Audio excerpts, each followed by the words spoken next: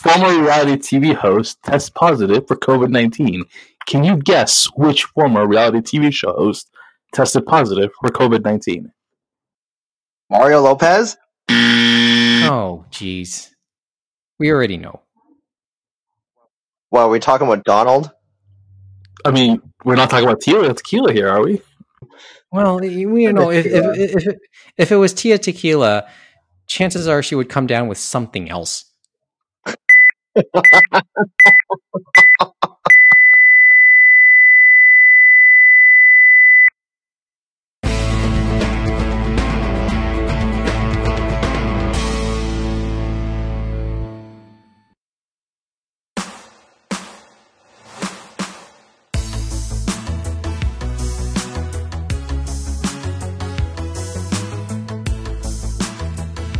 The opinions expressed in the following are those of its participants and do not necessarily reflect those of the producers and the Six Talk Podcast Network. Also, the following contains mature material and mild language, which may not be suitable for all audiences. Discretion is advised.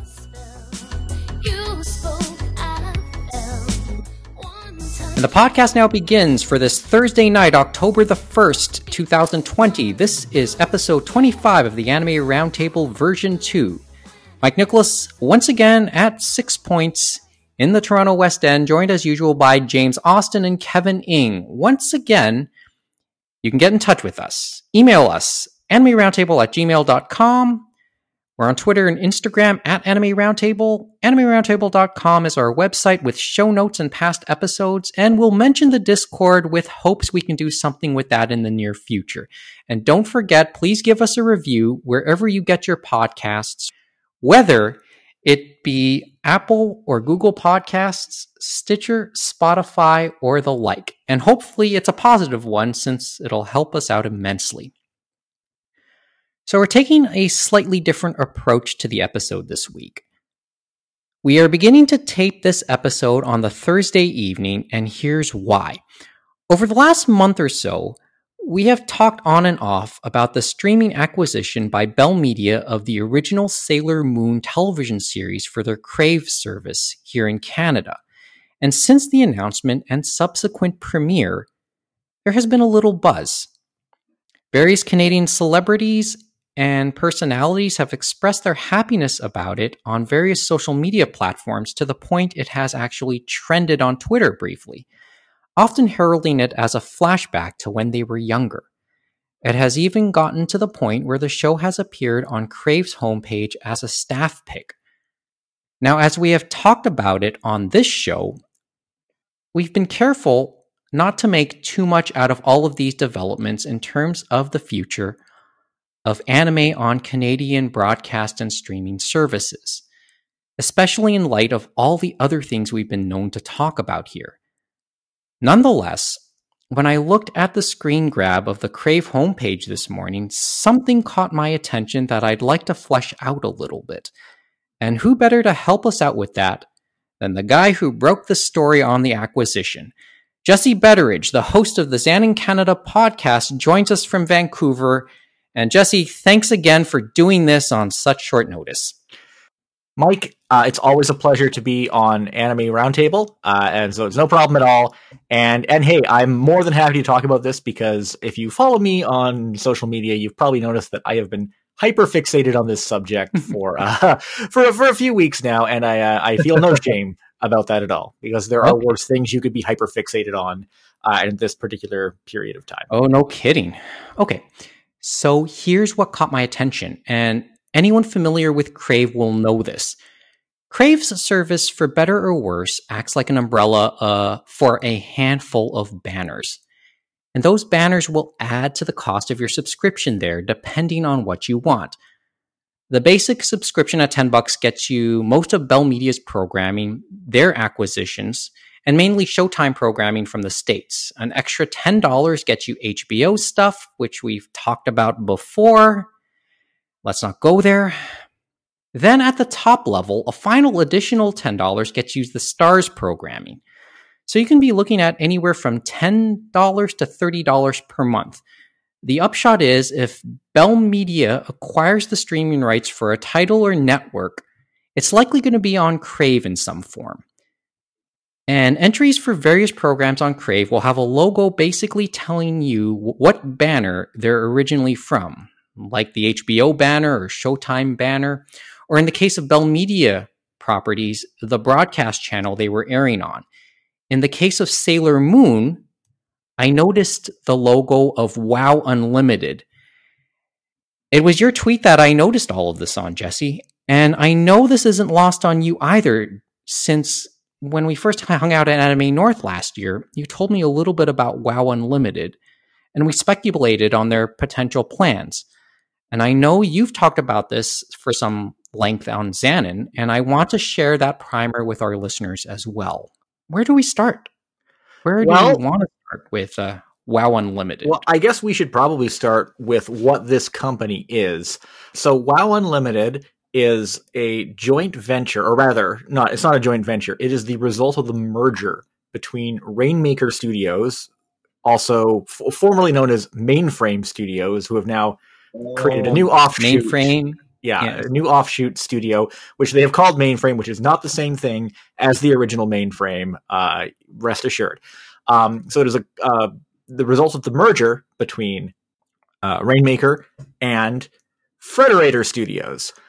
So Frederator Studios is the company of Fred Sabert, who is instrumental in many very important U.S. brands over the years, like MTV and Cartoon Network. He was responsible for the pilots of many of the most influential Cartoon Network shows, like Dexter's Laboratory. And then when he formed his studio, Frederator Studios, they also were the producer for Adventure Time.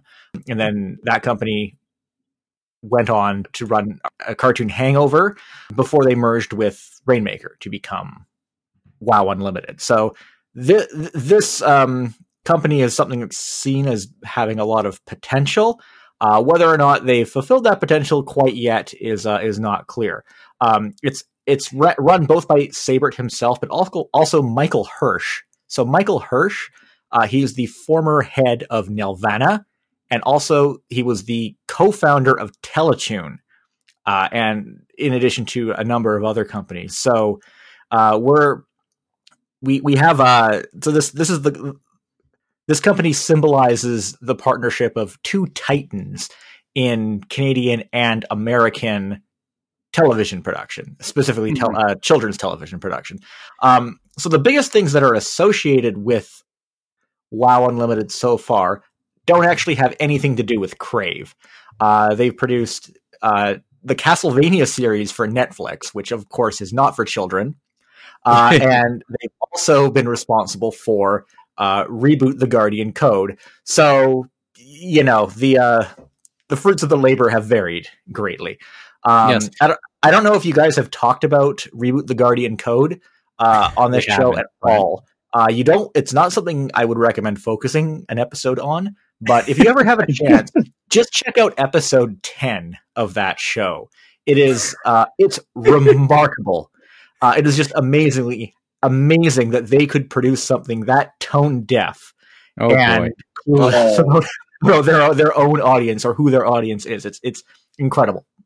Rest assured. I just want to note, Fred Sabert, he stepped down about a month ago. It's noted here that he stepped down from. Oh, he has stepped down from WoW Unlimited? Yes. It was noted in an article about a month ago. Okay, I missed that then.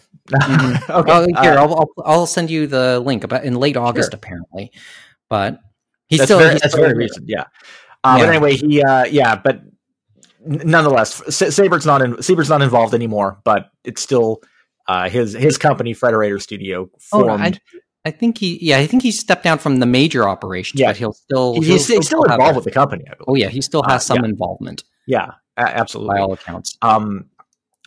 But right now, WoW Unlimited, it seems like it's a company that they're not quite sure what it's going to be, but there are plans that are kind of brewing in the background.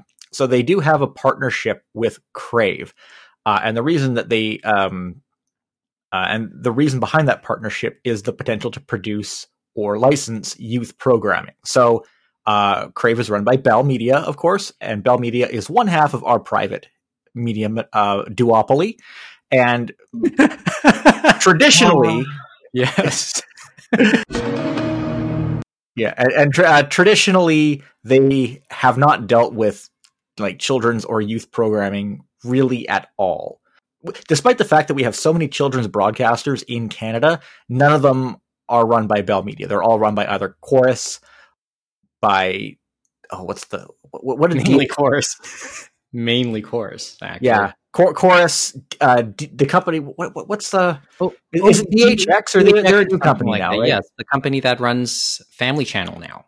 Yeah. The former Disney licensor. Well, until Disney actually branded themselves here. Wild Brain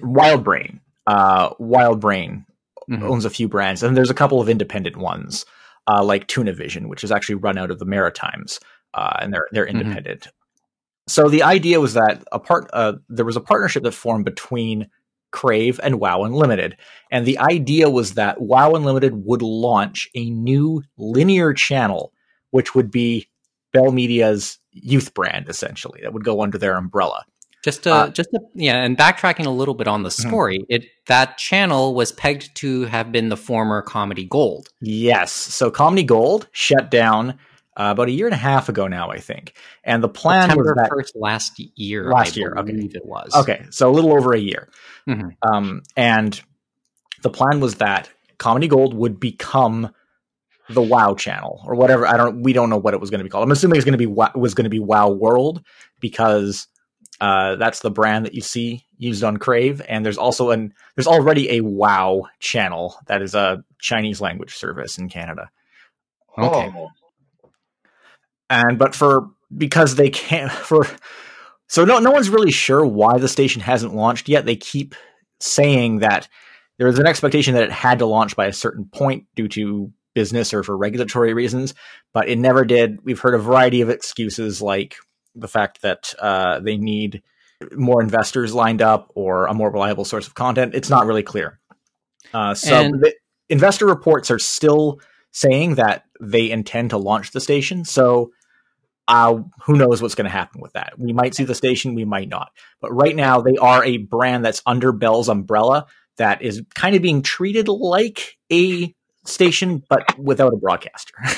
Yeah, and at this point, so the station itself remains in mothballs, but still there. So in relation to Bell's sort of non-existent history with youth programming, you'll notice that there's not a whole lot of kids programming on Crave if you've ever browsed through the service. It's a little better than it used to be, but it's nothing compared to basically any streaming competitor service that you can find out there. True. So WoW Unlimited has been tasked with basically building Crave's kids section. In fact, the whole reason there is a kids section now on Crave, which wasn't there 2 years ago, was because they had been licensing content. And they had a partnership with WildBrain or DHX, and they had a few titles on the service for a little while. One of those was the actual first anime on Crave, which was Spider Riders. But because, of course, WildBrain is a competitor, that deal didn't even last for 2 years. And you can actually find all that stuff on Tubi now. They had a few other titles like the Super Mario Brothers Super Show and a few other things. I actually pouted about not being able to get the channel for that as a kid. That's a long. You can watch it whenever you want now, Mike. Looking back on it, I wasn't missing a thing.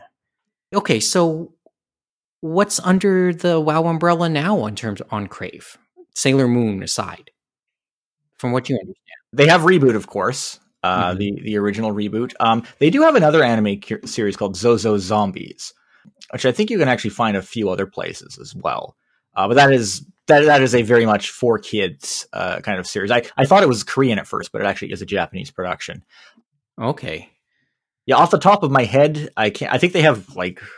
They have Reboot. Do they have Beasties then too? Or they do not. They only have Reboot because the license. That's the only license that they have, or that Rainmaker Studios still had that they were able to to use. I think the rights to basically all their other stuff is kind of scattered now because No Shadow Raiders? no Shadow Raiders. No, I don't know who owns Shadow Raiders right now. Beast Wars is owned by Hasbro, for sure. I don't know. I'm not sure about Shadow But that Raiders. makes it even weirder because Beast Wars and Beasties are the same thing. So They are, yeah, Yep. for those who don't know, yeah. and But- some people forget, right?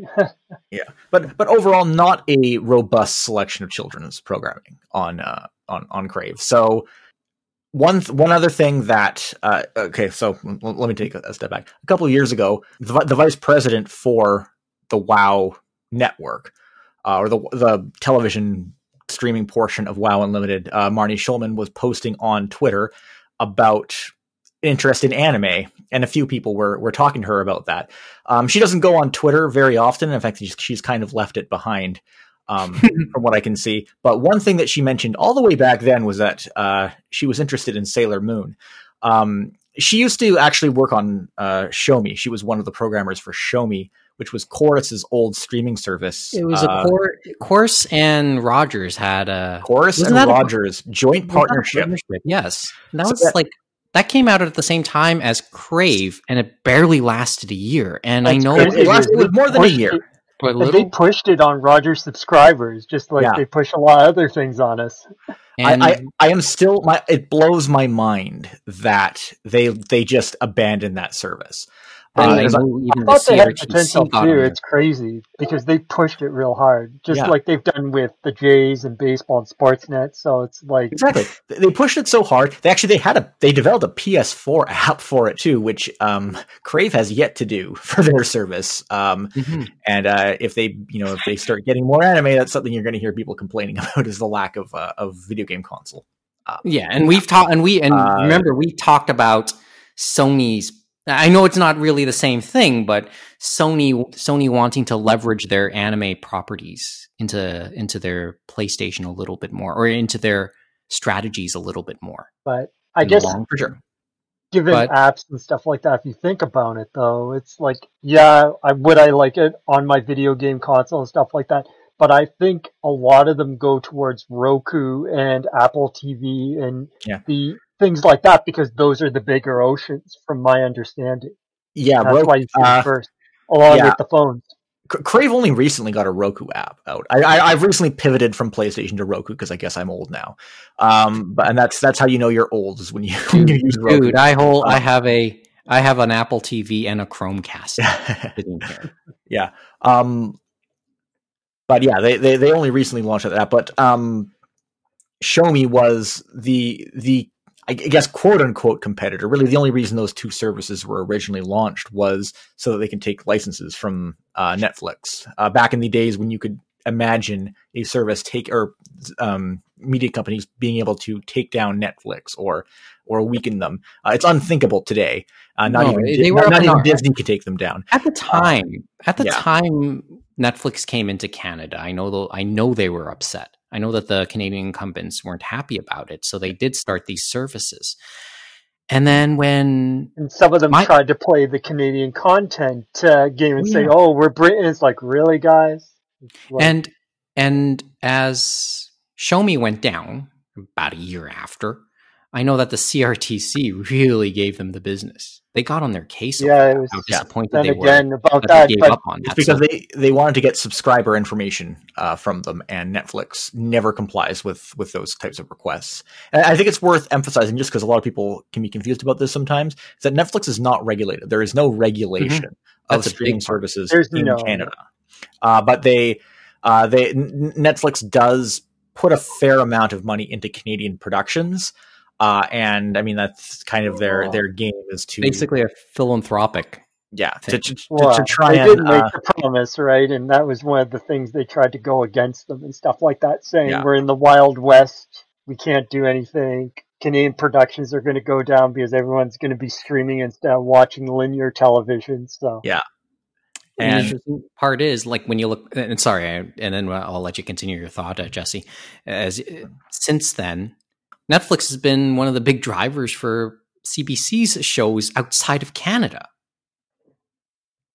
with its convenience. And I think Schitt's Creek was shown on Netflix outside of Canada. That's where most people outside of Canada watch Schitt's Creek, is on Netflix. Yes. Mm-hmm. So, okay, continue your thought, Jeff. I was just talking about Show Me, how Corus and Shaw and Rogers rather abandoned their streaming service very quickly over the course of less than, I think, 2 years, if maybe a little more, maybe a little over 2 years. I can't. It's all the whole timeline is just kind of mush in my head now. And like, it still blows my mind because of that decision, to this day, Corus doesn't have a proper streaming outlet for all of their content, which is, almost half of English language content in the Canadian media system. There's a new branding that I saw.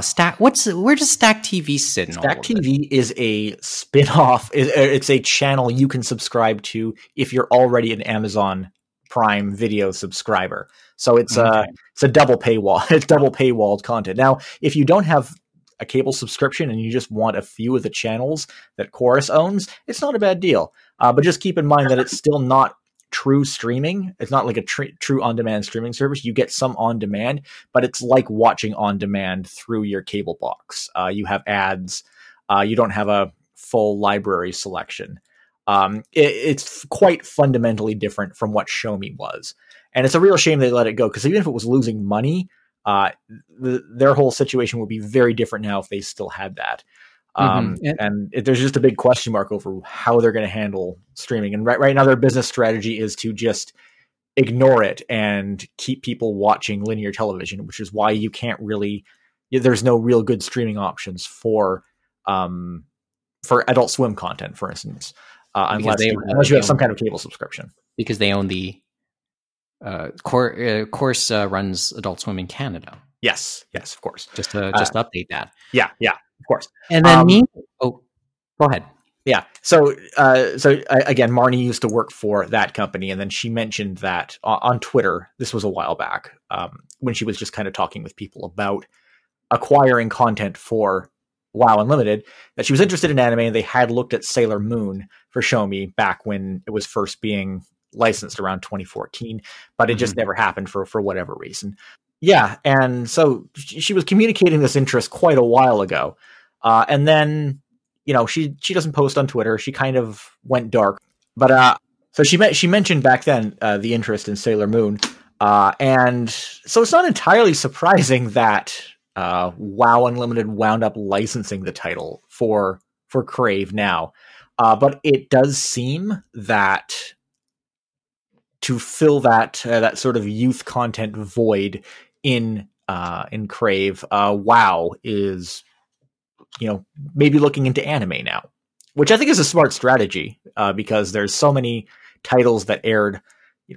I mean, when YTV was running their Bionics block, it was posited as youth content, and it's kind of a limited way of approaching it, of course, but the important thing is that when you can, even if you have to sell it from a certain angle, getting anime on a service like Crave is extremely significant.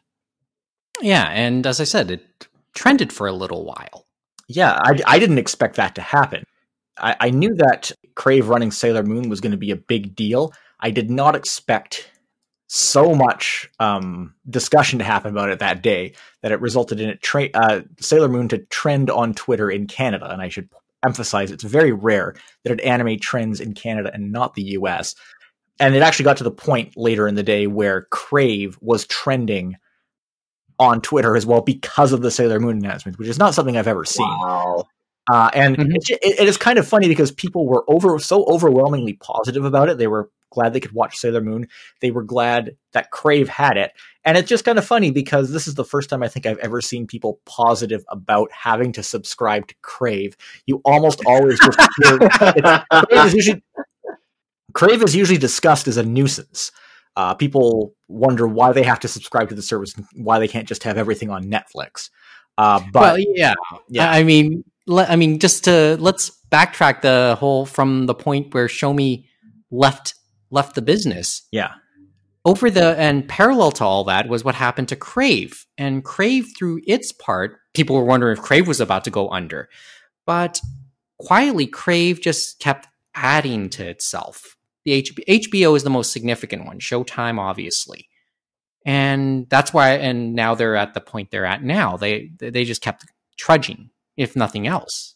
But then they became, Bell became the exclusive home for Showtime. Bell became the exclusive home for HBO programming in Canada, and they rolled that as part of Crave. And that's one of the things that you'll hear people complain about for Crave a lot, is that it's the service that's denying us HBO Max. Right. Yeah. And Crave supposedly has as I discussed last time I was on the show, Crave has a deal with HBO Max for exclusive content, except it doesn't cover all HBO Max original content. It only seems to cover everything that's not animated, or at the very least, things that were not produced by Cartoon Network Studios. Yeah, just things not directly produced by Warner Media, seemingly. That's not true. Like Close Enough, which was made by Cartoon Network Studios, that's on Netflix. Oh, and it's branded as a Netflix original. Like, it blows my mind that AT&T and Warner would allow their competitor Netflix to brand their streaming show as a Netflix original outside of the United States. That seems really ill-advised, in my opinion. Well, I mean, I don't know. Like, what do I know, right? Else out of that. Yeah. That's my guess anyway. But at the very least, maybe there was a pick and choose for Bell in terms of what they wanted. Who knows? As I said, though, last time, Warner Media, through HBO Max, has the Friends reunion coming up on that whenever they get around to eventually shooting that. I wonder who will have dibs on that in Canada. Who knows? Maybe through the deal, Bell Media and Crave have that. That was a global television show when it aired back then. So, of course, I guess. A lot's changed since then. So yeah, obviously a lot's changed how many years has it been since Friends went off the air? One would think that the Friends reunion will end up in Bell's umbrella when it happens here in Canada. Maybe it would be hilarious if it doesn't. That's possible. I also wouldn't be surprised if Netflix gets it outside of the United States as well. No, that's where. Yeah, that's a possibility. Yeah, there's a bunch of ways that could go now. So we're coming back a little bit now, and WoW Media and making their partnerships, getting Sailor Moon. I guess it was them getting Sailor Moon and putting it on Crave. Yeah, Sailor Moon's rights in North America belong to Viz, if I'm not mistaken, the original series. Viz has all of Sailor Moon right now in North America. Mm-hmm. So this has been a pain point for people for quite a while, because of course Viz is notorious for streaming their content exclusively on Hulu in the United States, and it's kind of funny because people. Okay, so the fact that Sailor Moon premiering on Crave was such a big deal is kind of funny, because it actually has been available on Tubi for about 3 years now, since 2017. It's only the subtitled version, but it's there. It's available. But it's the whole series, right? Is it the whole series? The entire thing. Because when the news came out, and then I looked around just to see what other services could possibly have it, and I saw Tubi, and then I actually looked on my Tubi app here, and I was able to watch it. So in one sense, it doesn't feel like a big deal. But it goes to show that we make a big deal about being able to watch anime in Canada. Where the availability is pretty good for anime fans. Like it's pretty rare that a new simulcasting show or a new show that is currently simulcasting isn't available. Very rare. That almost never happens now. Catalog titles are a bit of a different situation, though. But the companies like Funimation, Viz, their goal pretty much is to, if they can, make the content available. But I think that this shows that it's not just enough to make it available. You get an entirely different reaction when you put it somewhere where people can actually find it. It should be emphasized that when Crave launched Sailor Moon, it was on the front page of their banner. Regardless of how you accessed Crave, regardless of what you have watched on Crave, regardless of what your kind of preferences for content are, anybody who signed into Crave, the first thing they would see would be that banner advertising Sailor Moon. The reason is because Basically, Crave doesn't really... Basically, the screen grab I saw. Yeah, and it was like, it's a giant banner. It fills your screen. It's inescapable. Anyone who used Crave that day would have seen it. And that's also because Crave doesn't use algorithms like Netflix does. So something that's kind of seen as a flaw with them is a reason why visibility was so high for Sailor Moon. And this ties into what I was saying last time when I was on the show, how it's really important for anime to be a part of like the Canadian media ecosystem, because as much as like nerds like to say like, I don't have to watch TV or mainstream stuff, I got all my obscure streaming services to suit my needs, but only those like specialty services are only going to reach the people who already know about the content on there and who want to find the content on there. You're not going to reach the masses on there. A service like Crave, which has all of this stuff under its umbrella, including HBO content, including Showtime content, including stuff like Canada's Drag Race, which just finished a couple of weeks ago. And I am very certain that people who were tuning into Crave to watch Canada's Drag Race just a few weeks ago probably are part of the audience now watching Sailor Moon. Because they probably saw that logo when logging in. Yeah, exactly. And it's important because the people who saw this, they're not anime fans. They are just regular viewers, many of whom watched Sailor Moon on TV when they were kids. And this is the let's not read into too much into this part. Okay. No, I mean, is it? No, go ahead, because if you go worth reading into it.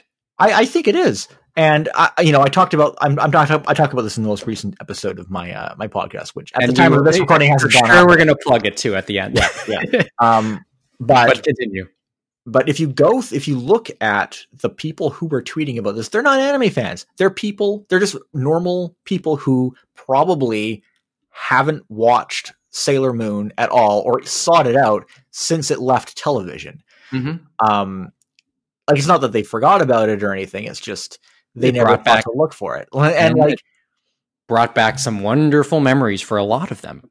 Absolutely. It would be interesting to see that, because obviously we finally have it in Canada in dub form, since, as we said, we only had subtitle. But it would be interesting, their reactions, because it's been so long and they redubbed the whole thing with an American cast and stuff like that. So I'm intrigued to see how, probably it was no rain off anyone's back or anything like that, but I'm sure there might have been a few that might have noticed. If you go on like Twitter and search Sailor Moon Crave, you can see all like over a week's worth of reactions, and they're all great. The majority of people didn't care.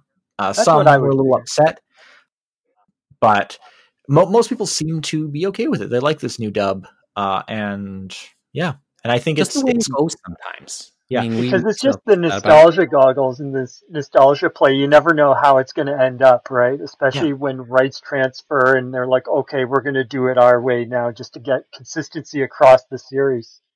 Yeah. Oh, I wonder if there's one line, just like in the Eva redub, was there one line people got really upset about? No, I probably not. I think if there's anything where people are going to have a reaction to in the dub, it's probably Luna's voice. But you know what? And Luna's original English voice was at Fan Expo all those years ago. So we met her. Jill, I forgot her last name. Jill Frappier, I think. Thank you.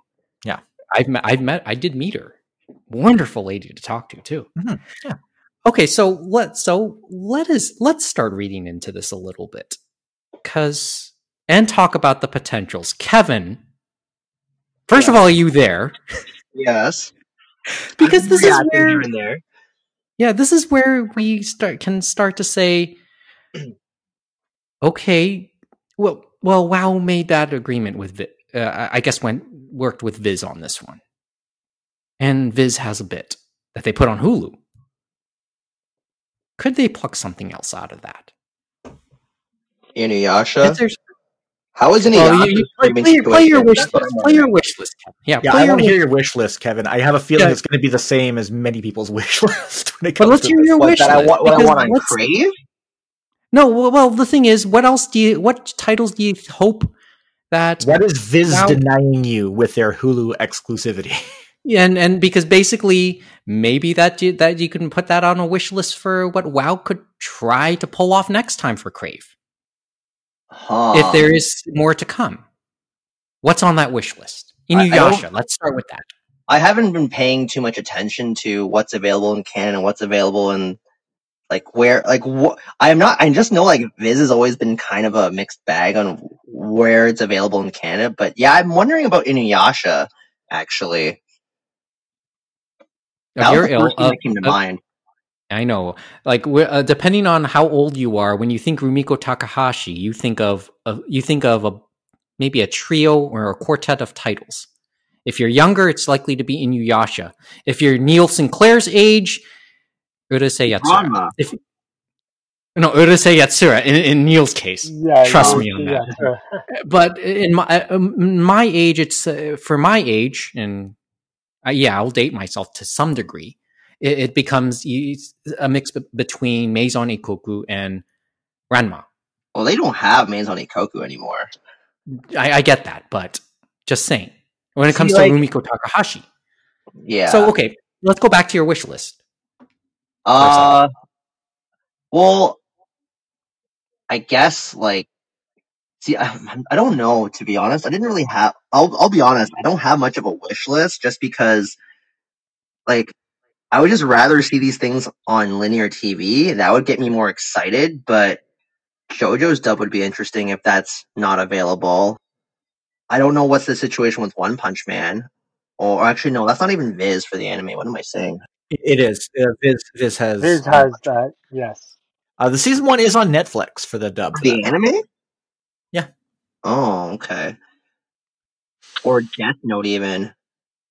Death Note is also on Netflix. Quite a few okay. a few Viz titles are on Netflix. But the thing is that, and dub and sub, but a lot of the time they don't have the whole thing. They actually have Inuyasha dub and sub, but they only have 54 episodes. Yeah, There's a development there that somebody I guess more of Inuyasha is on one of the other servers. And I bring up Inuyasha because Yashahime is going to be coming out the next week or so. So I'm just it'll be out probably when this episode's out. Okay, so then I'm just thinking if people want to go back and watch Inuyasha, then they'll realize, wait, it's not streaming? What? Yeah. That's probably the reaction that some people will have. Yeah. But yeah, if they want that bigger audience, you would do something bigger like Inuyasha, or for example, Sailor Moon is a no-brainer because it was a cultural symbol way back when it first launched in the mid-90s and stuff like that.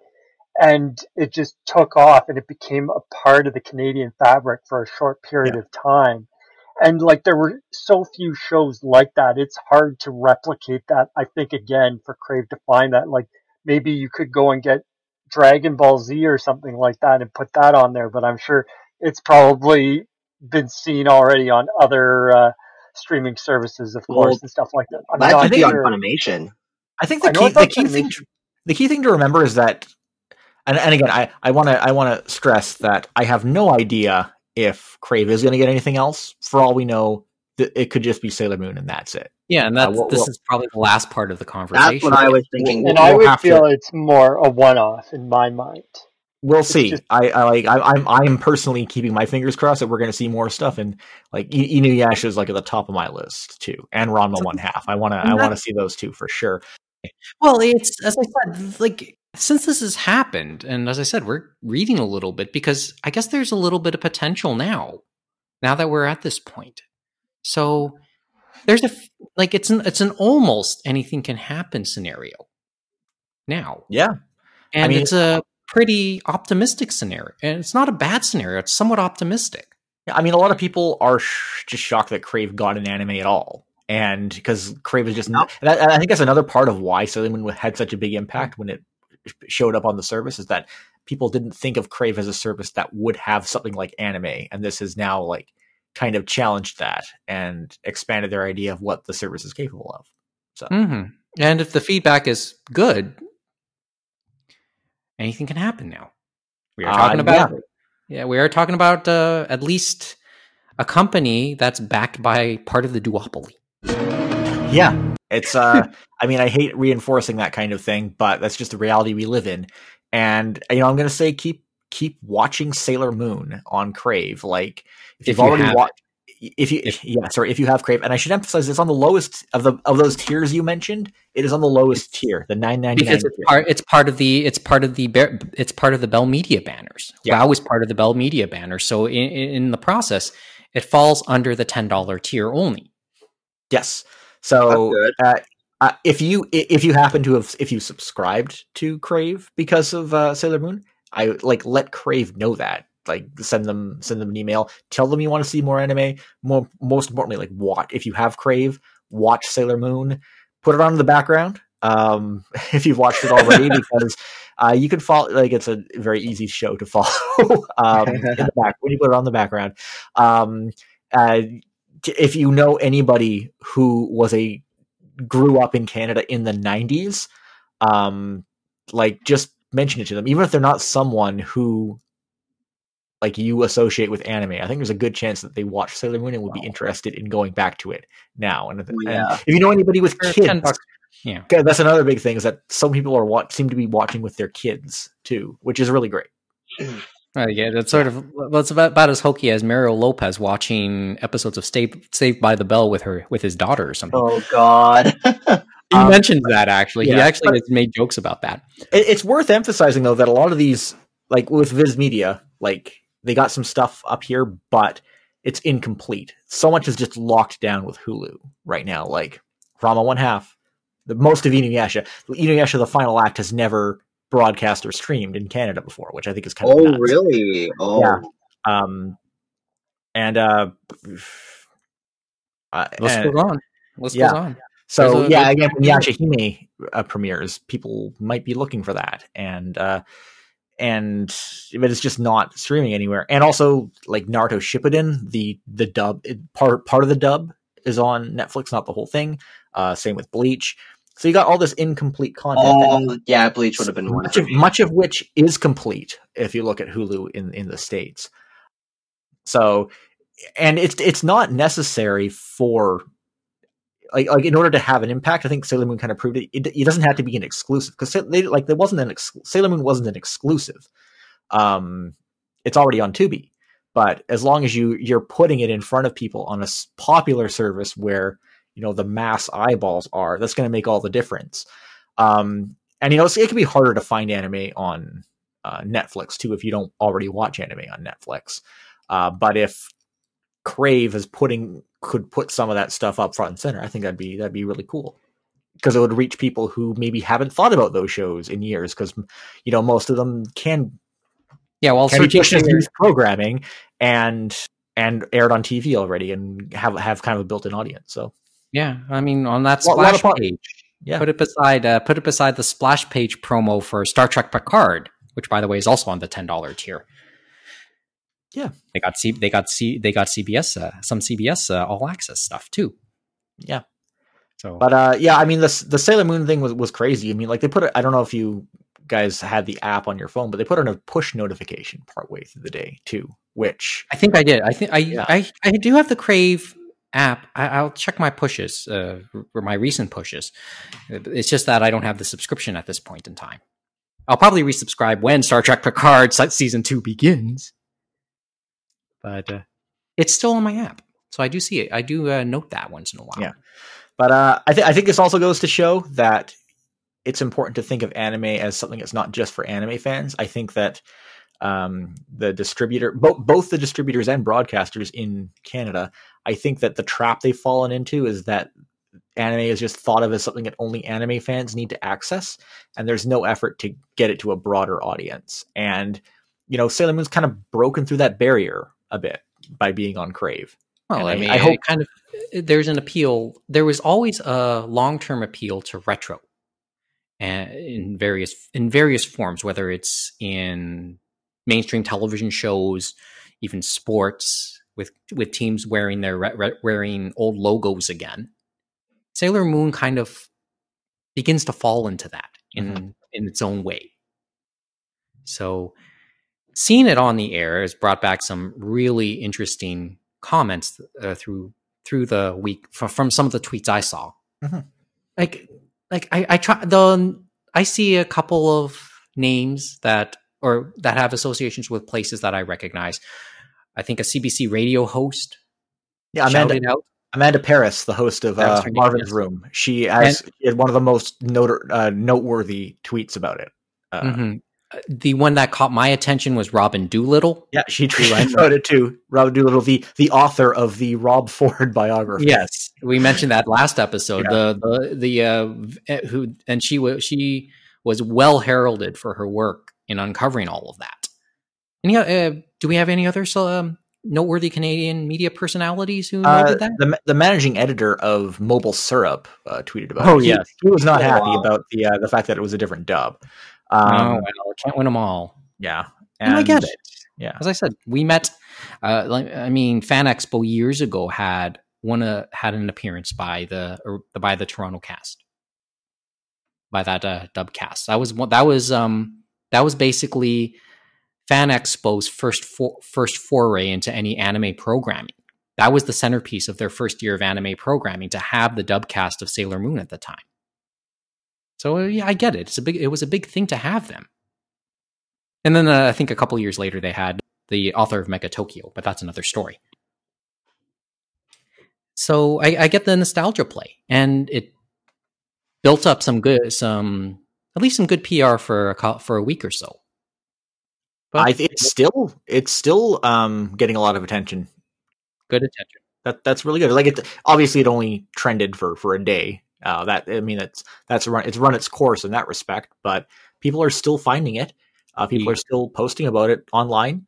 I'm because I'm again hyper fixated on this. I am frequently checking tags like Crave and Sailor Moon and seeing people posting about it, and there are still people posting oh my god, 5 seasons of Sailor Moon on Crave. I love the new dub, stuff like that. And some people praising Canada.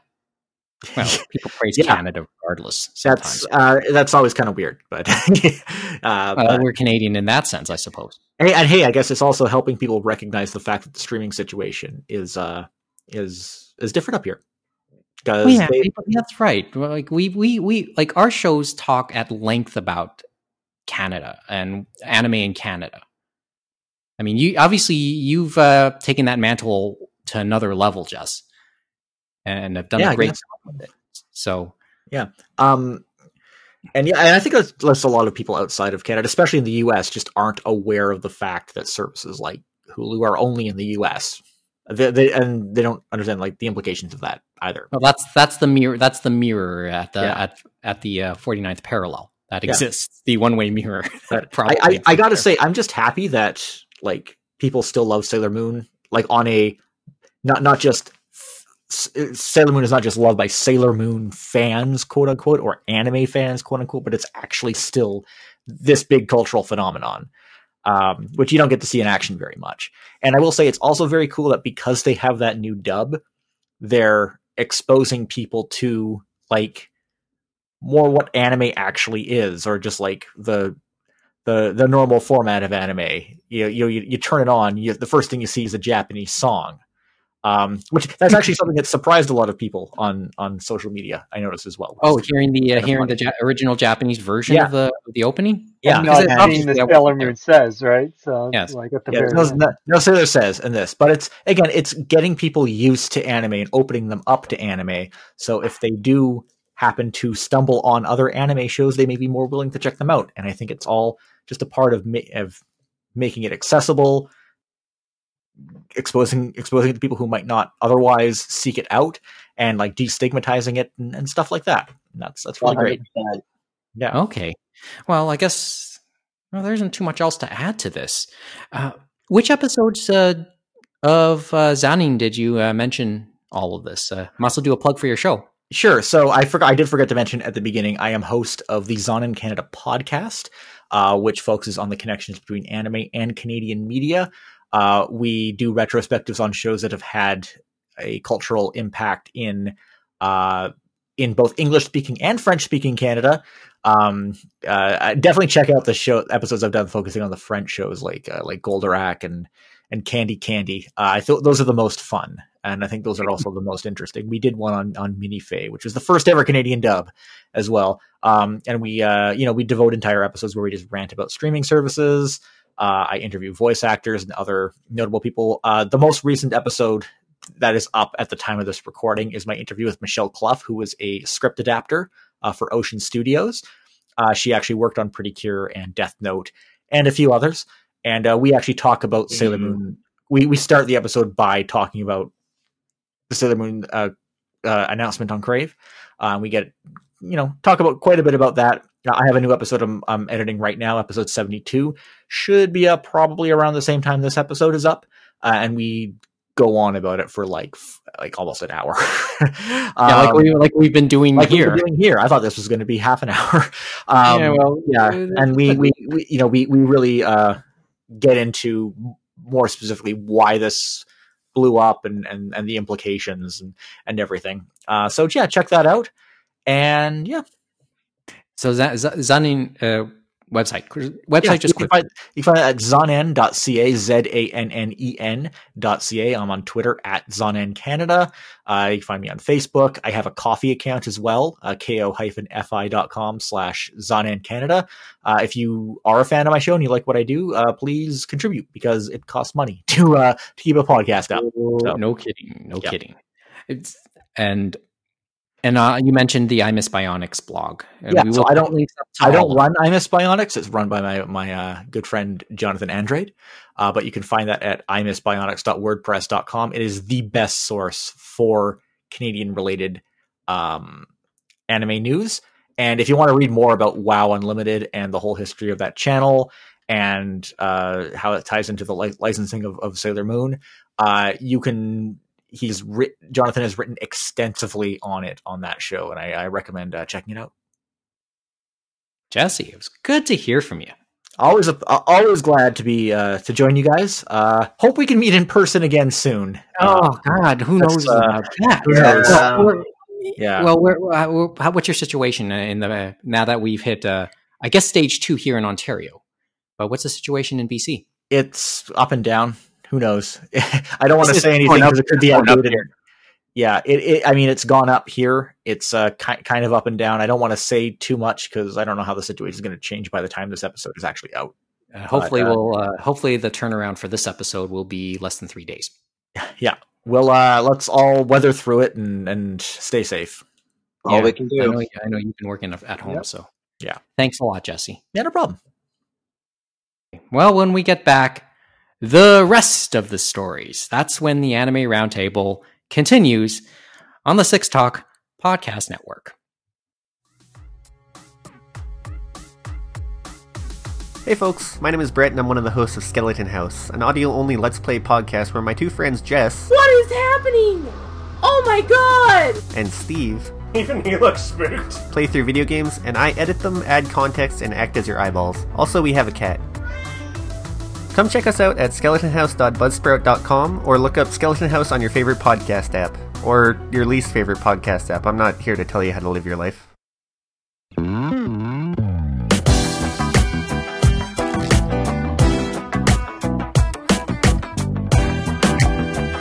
the podcast now continues. We are now taping on Friday evening, October 2nd, 2020. Nicholas Austin and Ing back in conversation with you.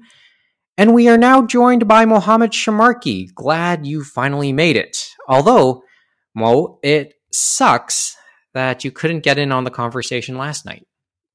Yeah, I totally missed out, guys. Eddie, next time.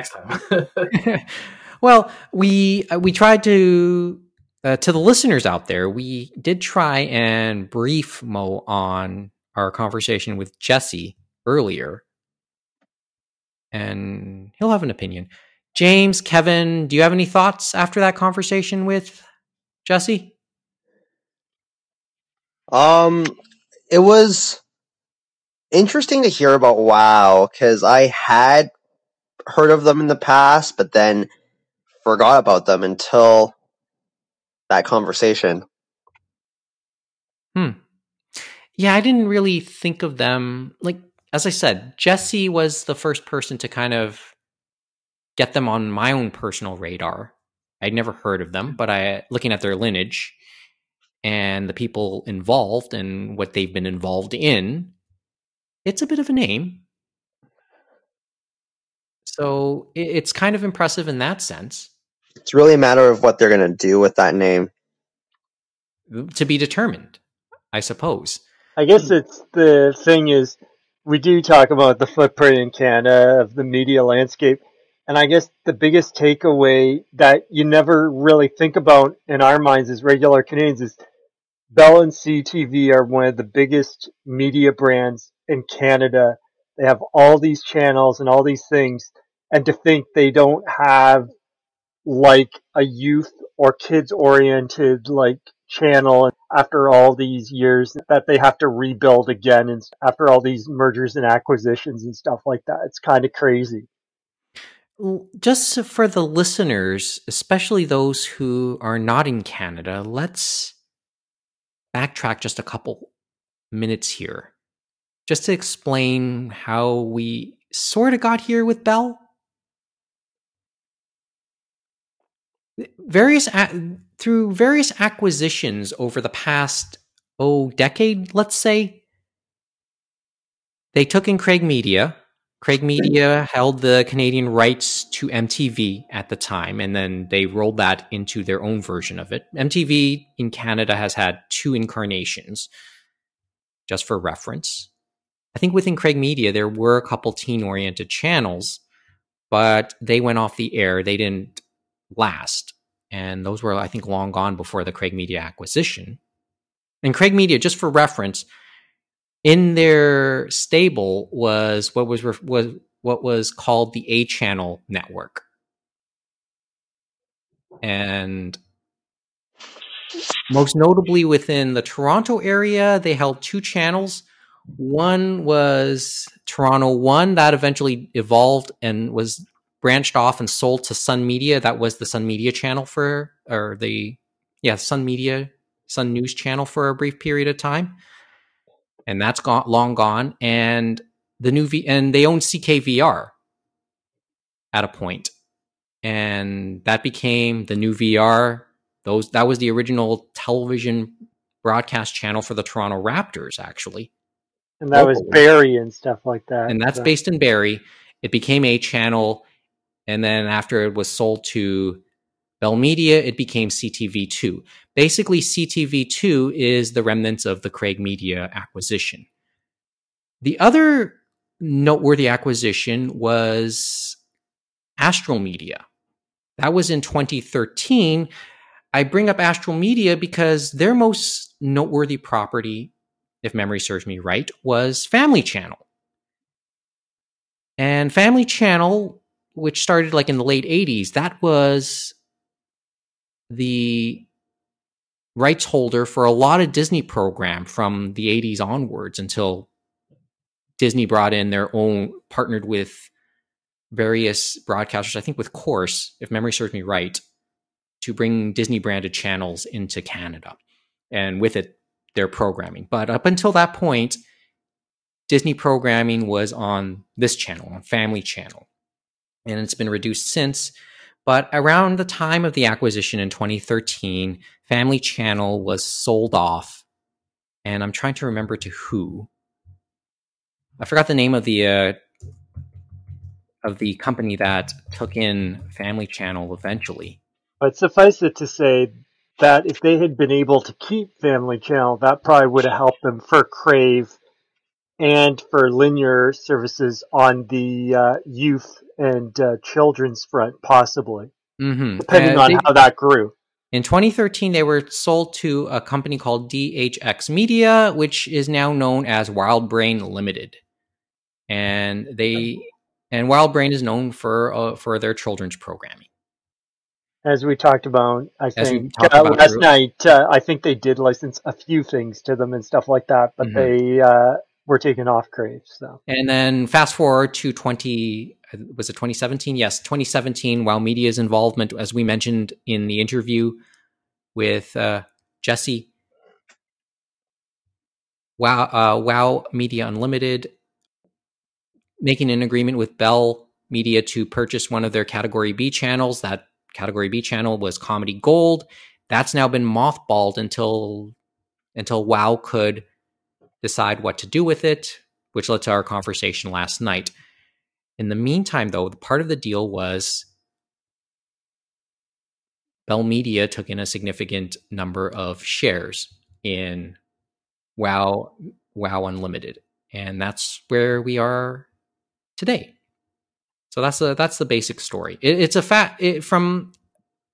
for us that kind of like to keep up with these things. It's a fascinating story, and it was timely once again to have Jesse on, because obviously he's more well versed on these matters than I think we ever were, even in the version 1 era of this podcast. But it still holds some fascination to us still.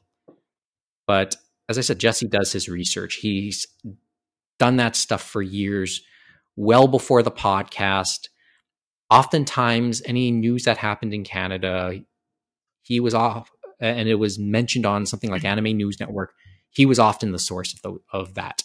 So he's done this for, I'd say, 20 years, as long as I've known. Like, as long as I could remember keeping up with anime news.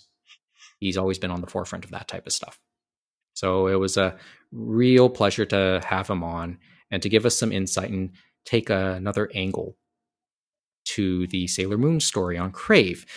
The other thing I took away from it, though, was, like I said last night, because now that interview for us was last night, since that's when we taped it.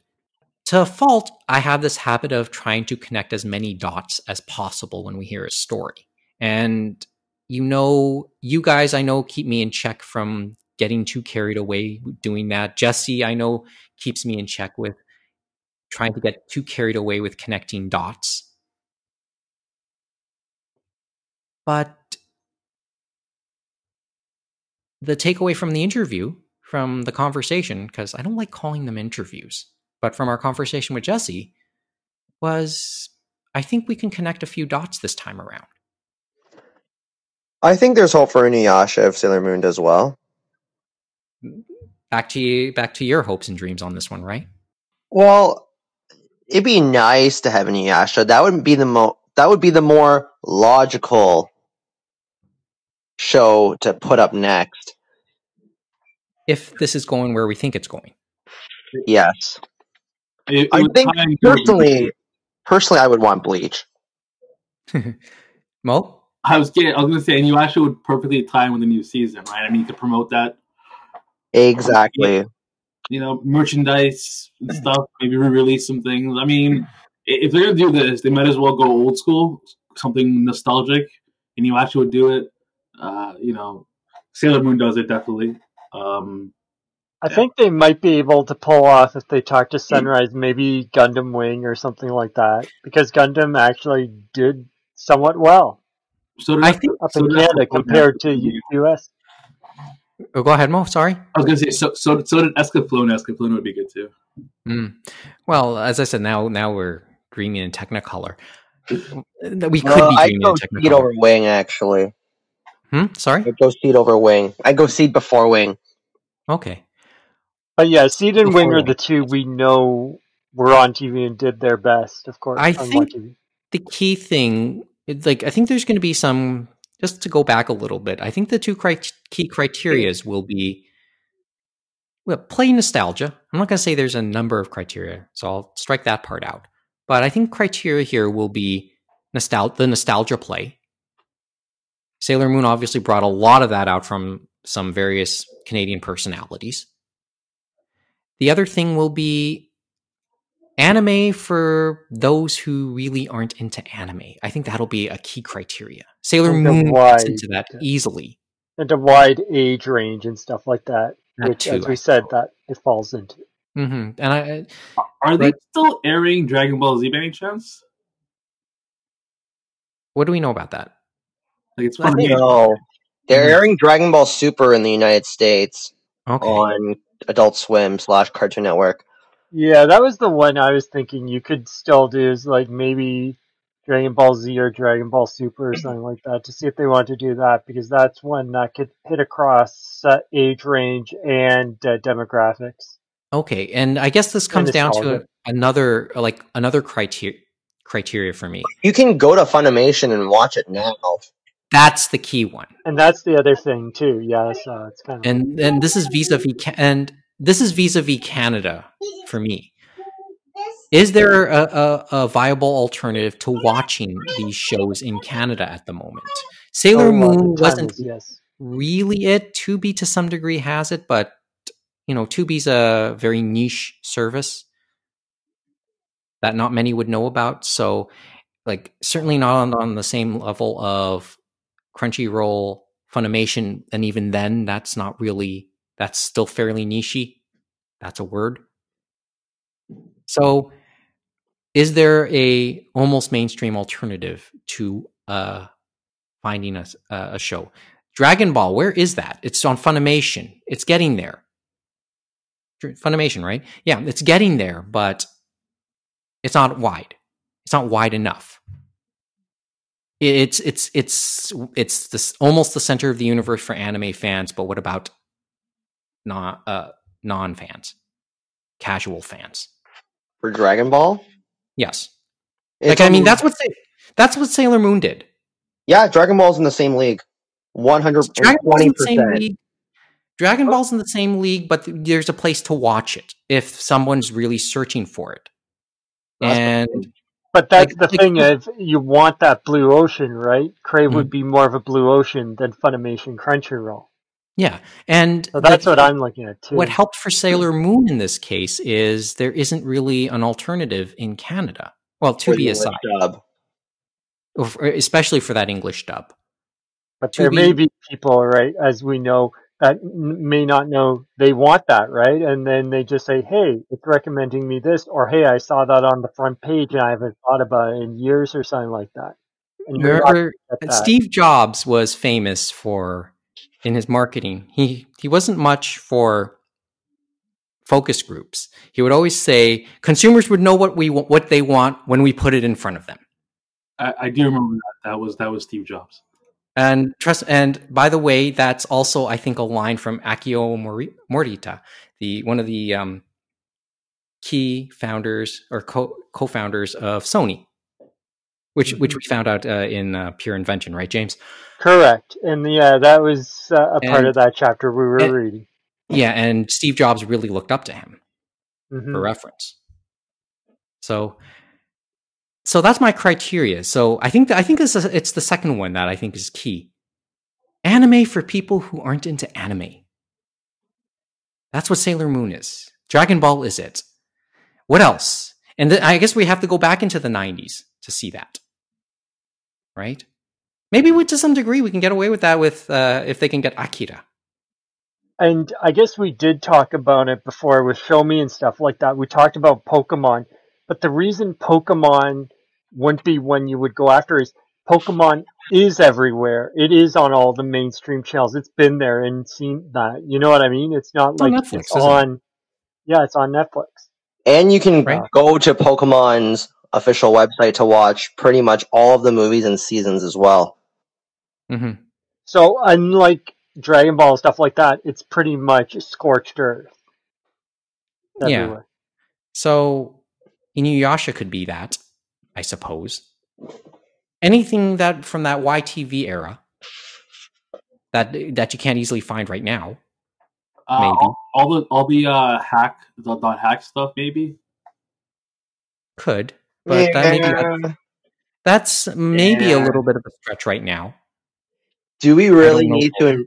Do they really need to inflict .hack sign upon the world? Who knows? I guess if we're going to inflict some nostalgia. I mean, I know your template, Kevin, is more, okay, what's on Hulu that we can't see in Canada at the moment? Basically, this is a Viz Play. That would be the bigger draw. The bigger draw would be to grab the things that are not accessible to us. So like Bleach, like Naruto and Naruto Shippuden. Naruto is Naruto is out there, but not all of it. And I know that was a big part of the conversation we had last night. Right? But now that's an evolving story, and I get the feeling I'd like to think this isn't the end of it yet. Be great. And we can hear more about it. Ironically, Mike, I was thinking about, just to finish off, what you said about things from YTV that people might remember that might be funny to throw on there. And I just thought about it. Samurai Pizza Cats. That'd be funny. And of course, there's tech released and stuff like that. Sub and dub. Crunchyroll, though? And it is on Crunchyroll, I believe. And I believe the dub version is on there, too. But that would be a fun one that I'm sure all ages would get a kick out of if they saw it. It has to be, a degree of family friendliness would help. But you would have had to be looking for it and stuff like that. But that was on, like, I think, The Zone and stuff like that. So it hit that market. Yeah. Well, who knows? There's a dare to dream. Nothing wrong with dreaming just a little bit. Well, that would be a pie in the sky one. But I could see that one working in the right environment. But I think to fans out there, and this is another takeaway, I think, that came out in that interview to us. Did I say interview again? Take a shot. That conversation again is there are some people on the inside who want this too. Give them a bone. If you have Crave, once again, and this is kind of paraphrasing Jesse one more time, put Sailor Moon on a loop, you can leave the room. Just make sure. I've been streaming it nonstop, right? Sorry? I've been streaming it nonstop on all my devices. So, yeah, pad the stats a little bit, because that's how they'll see it. And the people on the inside will have what they need to work with. So, Mo, since we can move the conversation forward, is that how we're getting the anime back into the theaters? You've just been taking seats for the anime that has barely come over, like Akira 4K? Yeah. Every showing? Yeah. So I've been doing my part to bring anime back to Canada. Brilliant segue! We want to. Like, you mentioned this to us last weekend, Mo. You've gone to the movie theaters a couple times. Yeah, I'm way to risk your life, by the way. Yeah, you know what? You're right. I really shouldn't be risking my life like that. I mean, Corona and whatnot. I mean, look, if the President of the United States can get this, anyone can get this. Yes, and just for reference to the listeners, we taped our conversation with Jesse last night just hours before the announcement for President Trump came in. And literally within a half an hour after we were done, my phone exploded. And I think the first notification I got about that was from NHK World, actually. Funny enough. Sorry, go ahead, Mo. Yeah. So, I mean, luckily, people are hearing the advice of public health officials and not going to movies. So that leaves movies for me to watch, which means no one's in the theaters, and it's just me. It's pretty cool. So how many people were watching Akira in 4K? Tell us. So I believe it was a grand total of 2 people in the entire all of Canada. And you represent half of it. Only one person in the theater being you, and you got to live like a king. Oh man! So me and a buddy of mine went to go see it last Saturday. We saw it at Corny Park in Mississauga, and when we got to the theater, both of the theater managers were there, and one of the employees was there to rip the tickets, and they were so happy we were there. Just I mean, I didn't shake anyone's hands or anything because coronavirus, but they're all like, "Oh man, we're so glad you came out. Have a good time." And then we got in the theater, and it was just the 2 of us, and we. So my buddy had never seen Akira before. It was his first time going. Yeah. First time 4K in theaters. It's amazing. So how did the 2020 Tokyo Olympics tournament tell Oh us? God, I knew you'd make that reference. Yo, I will say this: he didn't notice it, but then I noticed it, and then I pointed it, and he noticed it, and he was freaking out. He was like, "How do they know this? This movie's from the '80s. How do they figure this out?" That's great. It's kind of like Back to the Future predicting the Cubs World Series win. Oh yeah, definitely. Remember that one? They got eliminated earlier today. Oh man, it's funny. I haven't seen Akira in a while, so I kind of forgotten the finer points of the movie, specifically the tax reform. I didn't really know this, but a large portion of the movie is about tax reform. Kind of like episode 1 for Star Wars. Apparently, taxes are really big in sci-fi cultures, but yeah, there's a huge thing there about tax reform and how Neo Tokyo is going to shit because of taxes. Oh boy. There's one scene in particular. I know everyone's seen this, already remembers, but it's the new government trying to figure out this whole tax nonsense and blaming it on the former administration, saying how they fucked shit up, and now we got to fix it. And all my mind thinking, man, that's Trump. Trump fucked shit up, and now they got to fix it. Yeah. But worthwhile. Like seriously, you were the only two in the theater at all the way? I think we were only 2 in the entire multiplex, let alone in that one screening of Akira. So that's why they were so happy to see you, probably. I felt bad because I didn't buy any popcorn or drinks or anything. I had a mask on the entire time. I just went in, went out. And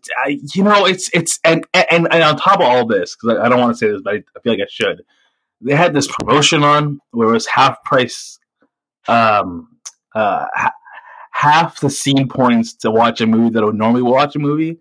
So we got 2 tickets for free because of scene points. Oh yes, yeah. I heard about that. The frequent program that Cineplex offers through. Well, Scotiabank, I know has their fingerprints on that too. Mohammed, it's an independent program, huh? Mohammed, is that on Tuesdays or is that just all the time right now? Because they're that desperate. I believe it's until like the 8th of October. But if you have scene points, normally it'd be like $1,000 for a ticket, half that price, half the scene points to watch a movie. I actually have 1,000 scene points. You should do it, man. Take a buddy. Go watch Lupin's in like a week or so. You can watch that.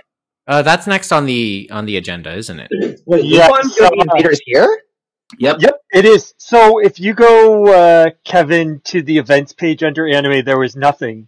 And then Akira showed up in 4K, as Mo alluded to it. So I'm guessing, did you get to see the experience? Was it worth all 4Ks? Should we get it in December when it comes out? Yes.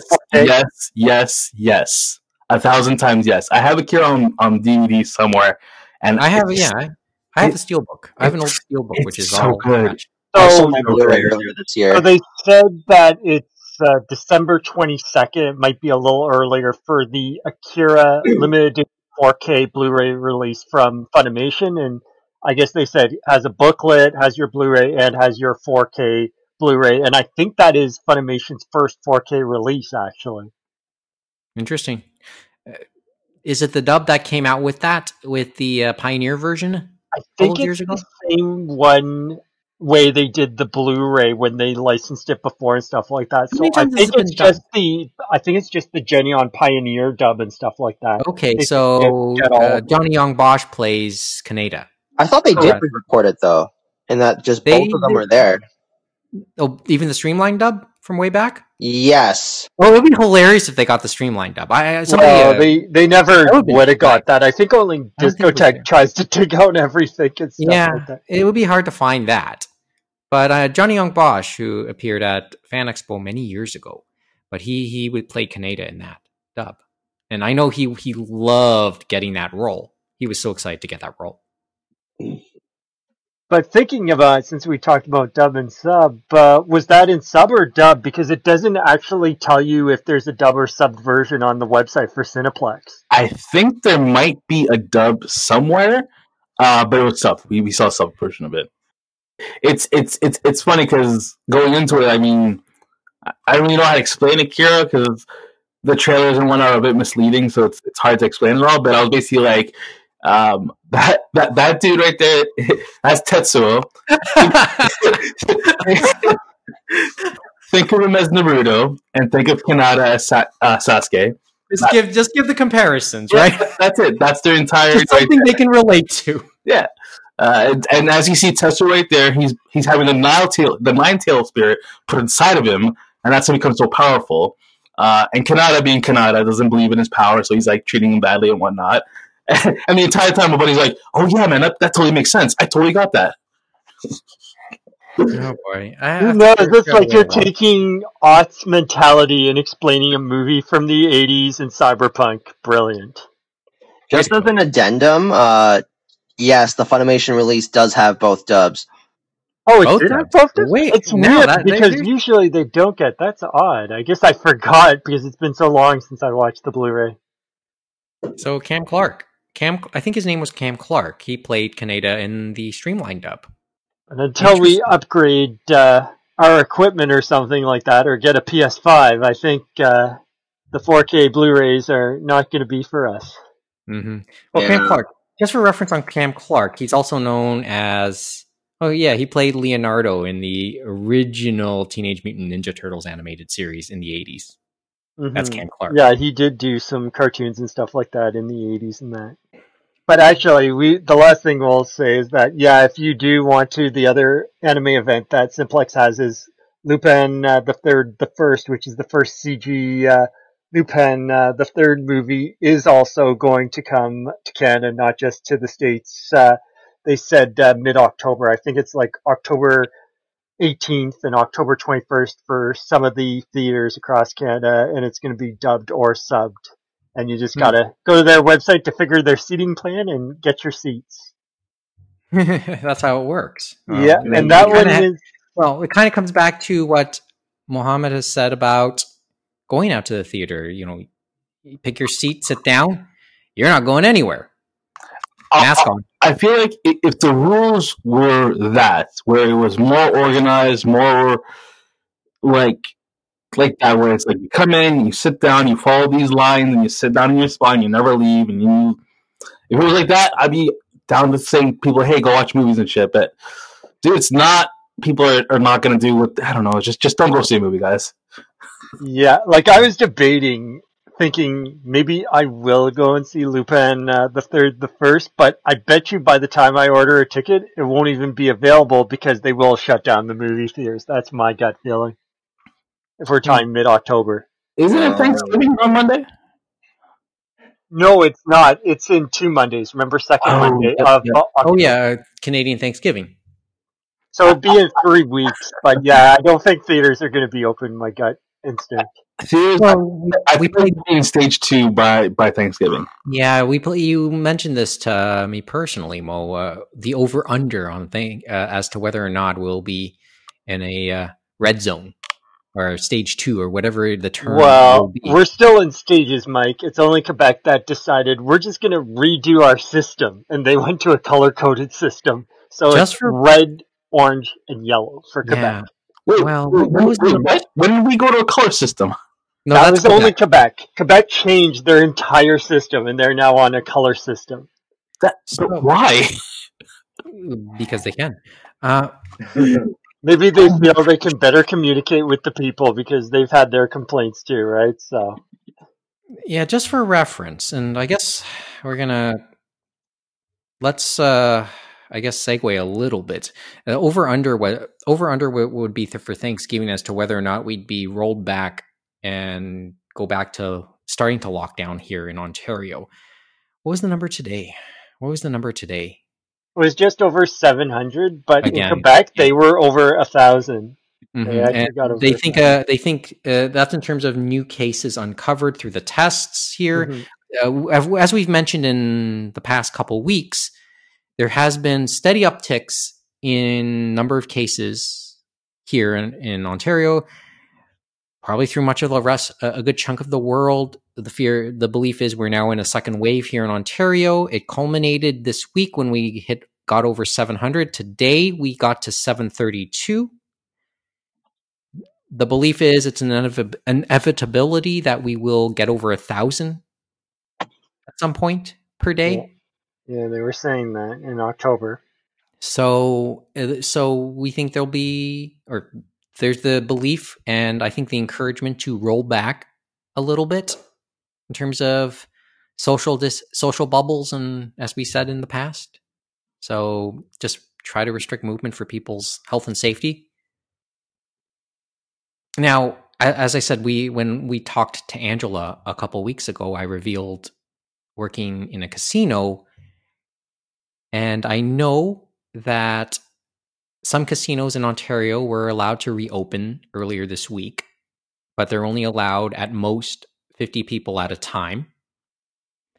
And only the slot machines in those places are allowed to open. So if you want to play your blackjack or baccarat, not right now. I think players have to sign up online to get in. So you have to. So it's 50 players maximum, and you have to reserve online and hope that there's an open spot.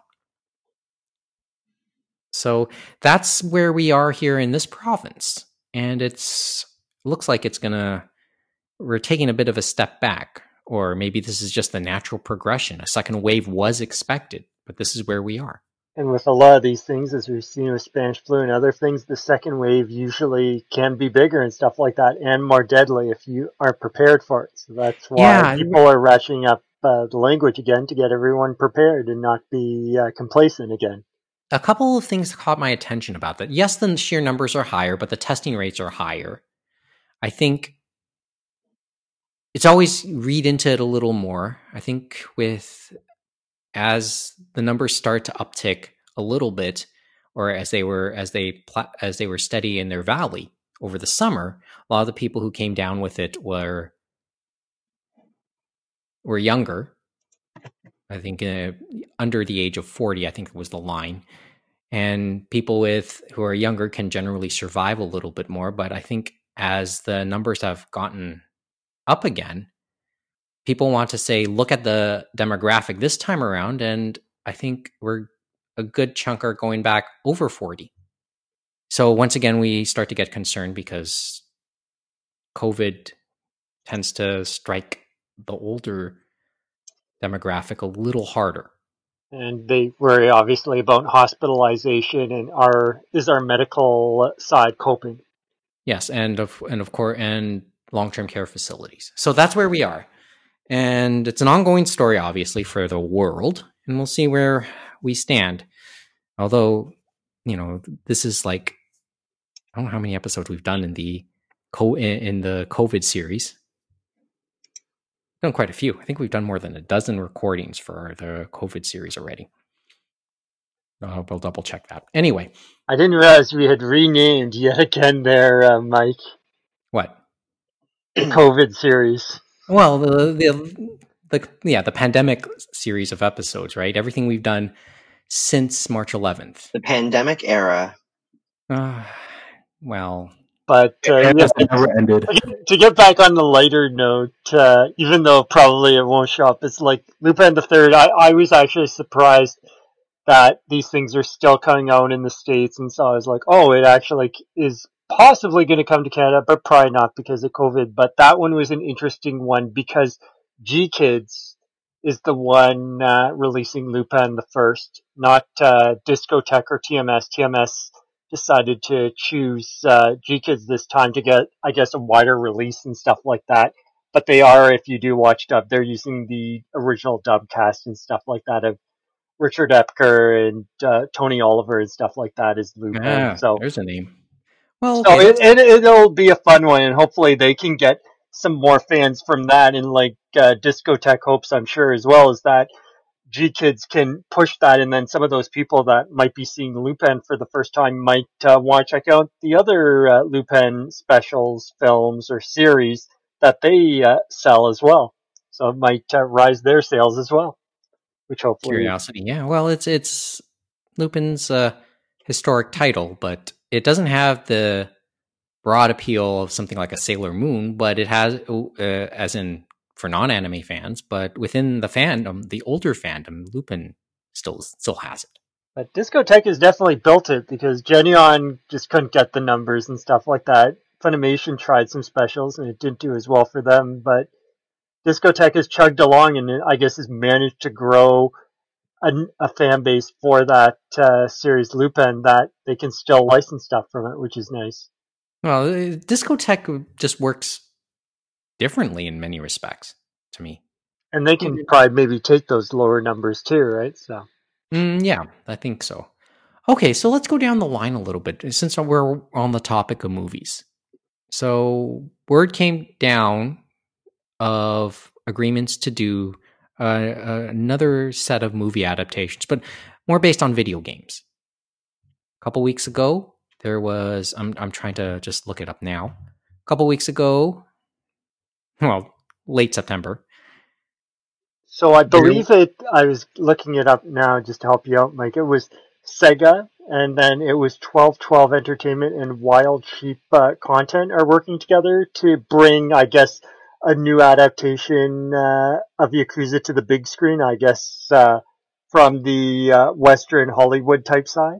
Mm-hmm. That's one, and we'll get to we can get to Yakuza a little bit in a bit. Is that the one you're thinking? Well, Yakuza is obviously on the mind. The other one that's sort of on the mind is Super Mario Brothers. That word came down on that, and that one has been going on for a while, I know, too. And then they've had more updates, obviously, since the management meeting in September on that one. And that one, as I think you were searching for, that was between Nintendo and Universal, and okay. Illumination is the one that's doing the movie. It's going to be an animated movie, not a live action like the 1993 Disaster. Oh, you know, it's interesting because I wonder how much John Leguizamo hangs his hat on that movie. Sometimes there's that phrase, sometimes a movie is so bad it's good. Well, obviously for different reasons. I think Super Mario Brothers qualifies as one of those movies. Yeah, Showgirls too.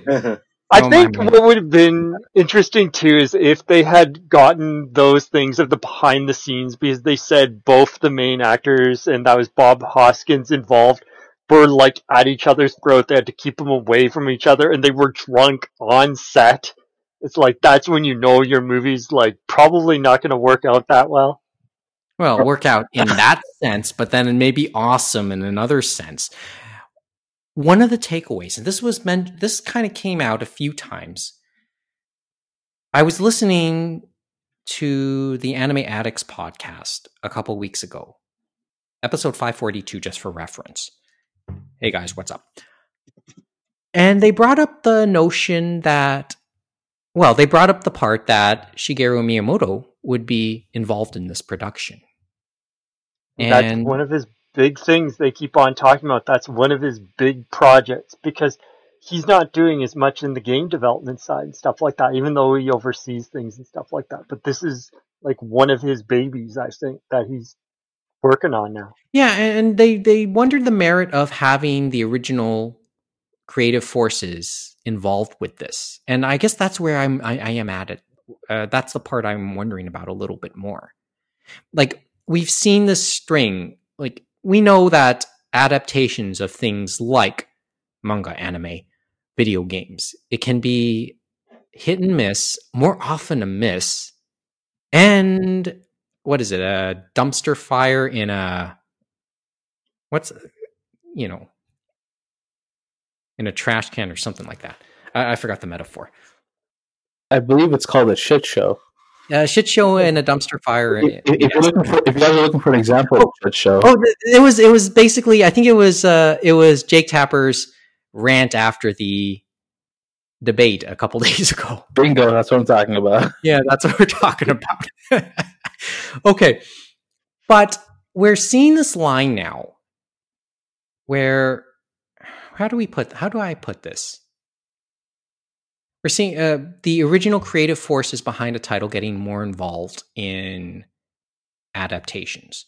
When that line came out in the Anime Addicts podcast, I was thinking about creator of Fruits Basket getting more involved in the latest and the recent anime adaptation of that because of how she butted heads with the director of the other anime adaptation. Yeah, I guess those two actually are similar in a way, that and then Super Mario Brothers, because they had previous adaptations and that was the creators weren't as much involved in, and now it's like after they were gun shy after that, when they come back, they're more involved and stuff like that, and the people they're involved with are kind of like looking up to them, and they want to be like, oh, we want to work with you and stuff like that.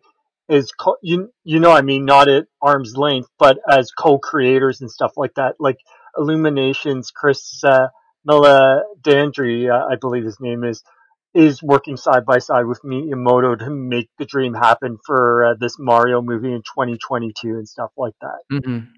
So it sounds like they're gunning for success and stuff like that. And he obviously is known from the Minions movies and the Despicable Me movie. Okay. All right, let's juxtapose that to another recent Nintendo adaptation. That's Detective Pikachu. Did anyone remember the involvement of any of the original creative forces with that movie? I don't think so. Yeah, I don't believe so or anything like that. All right, well, let's go down the line a little bit, because but I'm sure like Nintendo was involved to a degree and stuff like that. But in terms of personnel, I'm not sure which people in the Pokemon company would have been involved and how much. Okay. Well, let's go down the line a little bit, because yes, now we can come back to Yakuza. Yakuza was announced to be getting a Hollywood adaptation. When was it? Earlier this week, or was it last week? Yeah, it was just around the Tokyo Game Shows. Yeah, so I thought it was last week because Tokyo Game Show was going on. But just to tie up that bow on Nintendo, they had remember they were everywhere in the 80s with licensing out and stuff like that, especially from Nintendo of America, but they kind of pulled back. But over the last many number of years, they have been going full force of taking all those IP and characters, the Zeldas, the Marios and stuff like that, and throwing it out there on all sorts of different products. And even, as we said, working with Universal also on the theme park angle, because they have finished the theme park for the Super Nintendo Land, or whatever they're calling it, Super Nintendo World, at Osaka. And that's all done, and hopefully it'll launch at some point, because they wanted to release it with the Tokyo Olympics when all the international visitors were coming, and they, I think, are working, I can't remember if it's Florida or Hollywood, but there's going to be a Nintendo themed thing there as well. I was about to say, how much did Nintendo pay for that to get Shinzo Abe to dress up as Mario at the Olympics a couple of years? I remember we had talked about, and you can't buy that type of and stuff like that. Nintendo got no money out of that, but they got the publicity. Yeah, as we read again in Pure Invention, sometimes your best marketing stuff is things you don't pay for. It just happens on chance, and then you just run with it. Right. Well, we'll get back to... Actually, we can tie that in a bit later. Going back to Yakuza, since that was also announced last week. And that was the Western adaptation we were talking about earlier and stuff like that. And so we'll see how that plays out, because there's been many adaptations, right, that they announced them and they never pan out as much. But it sounds like they're moving along and stuff like that with it, because they have producers and stuff like that. Hopefully they get a writer. They said they're currently looking for script writers, and there's no further information. So it's still in the early stages, it looks like. Well, let's talk a little bit about that. This, another Sega property. This is Yakuza's Sega's number 2 property, and the number 1 property had its adaptation, Sonic the Hedgehog. It comes on the heels of that, and its success. It did rather well. Yep, to get another movie out of it. So that's pretty good for Sonic and stuff like that. But that was an interesting one as we think about, because remember the design, yes, stuff like that. Well, now that we're on this topic, does anyone remember how much of the original creative forces were involved with that movie? No, Naka and stuff like that. Yuji Naka, the original creator Sonic, like they weren't involved. A lot of them now. Yuji Naka is no longer with Sega and stuff like that, but a lot of the people were not involved. And so when everyone saw that first design, they're just like, "What the heck is going on with Sonic?"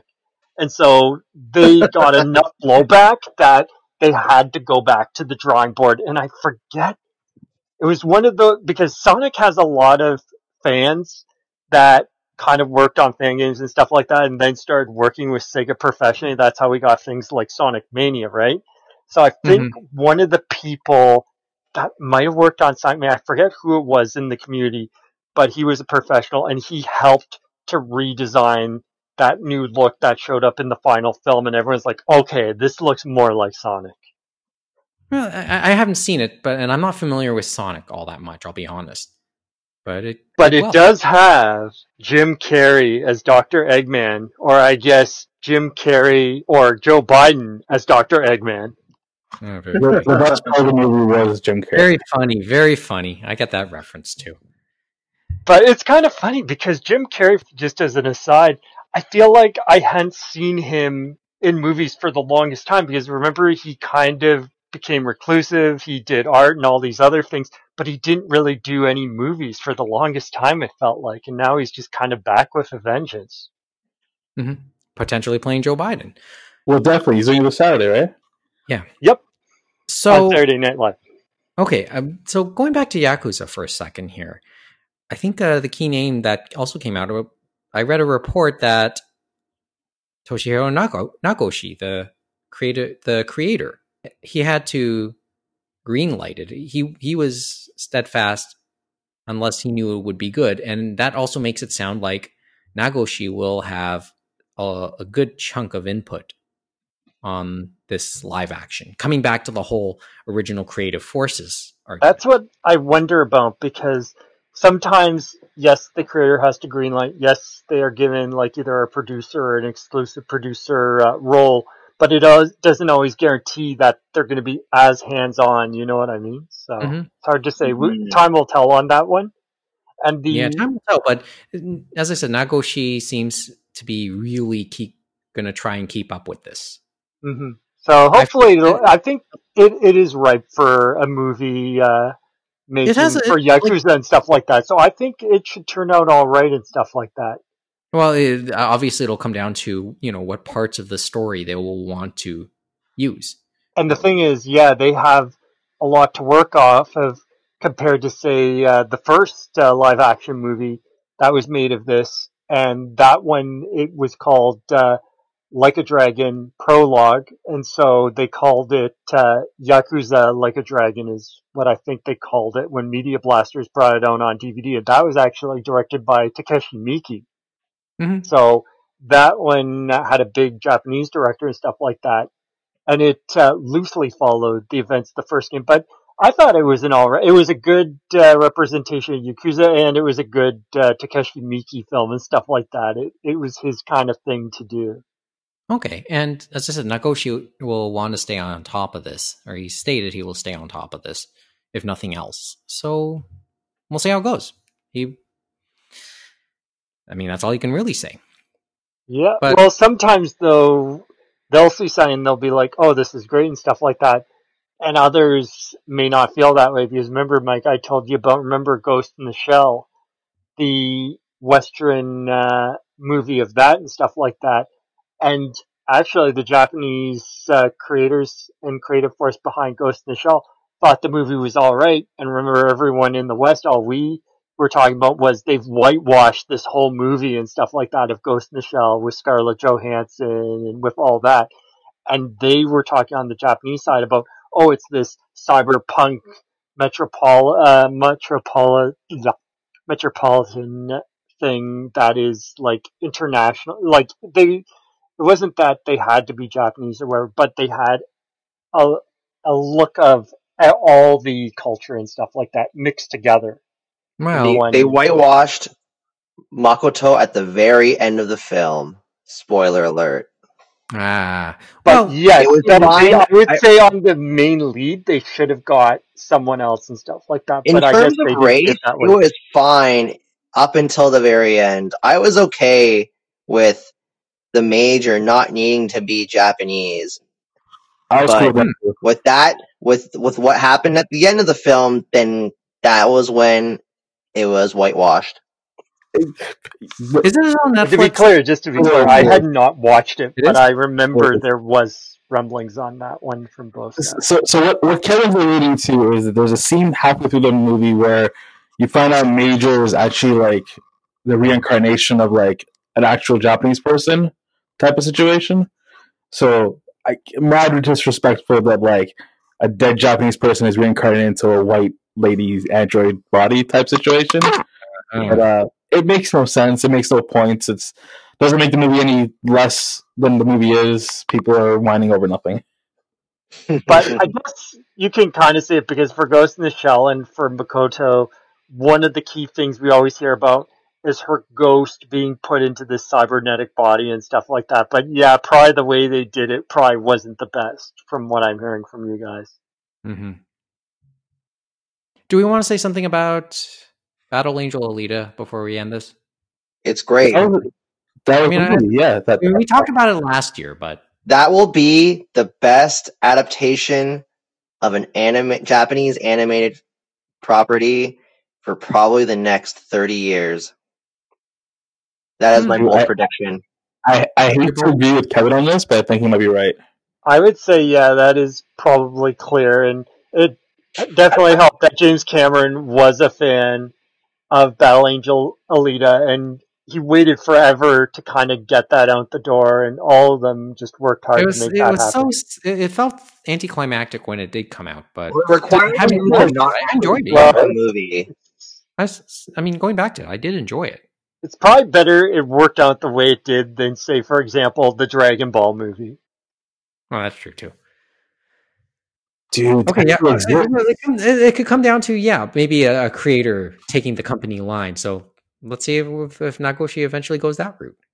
We'll find out as time goes, I suppose. I need Kazuma to do all the mundane things you can do with him, like in the video games. True.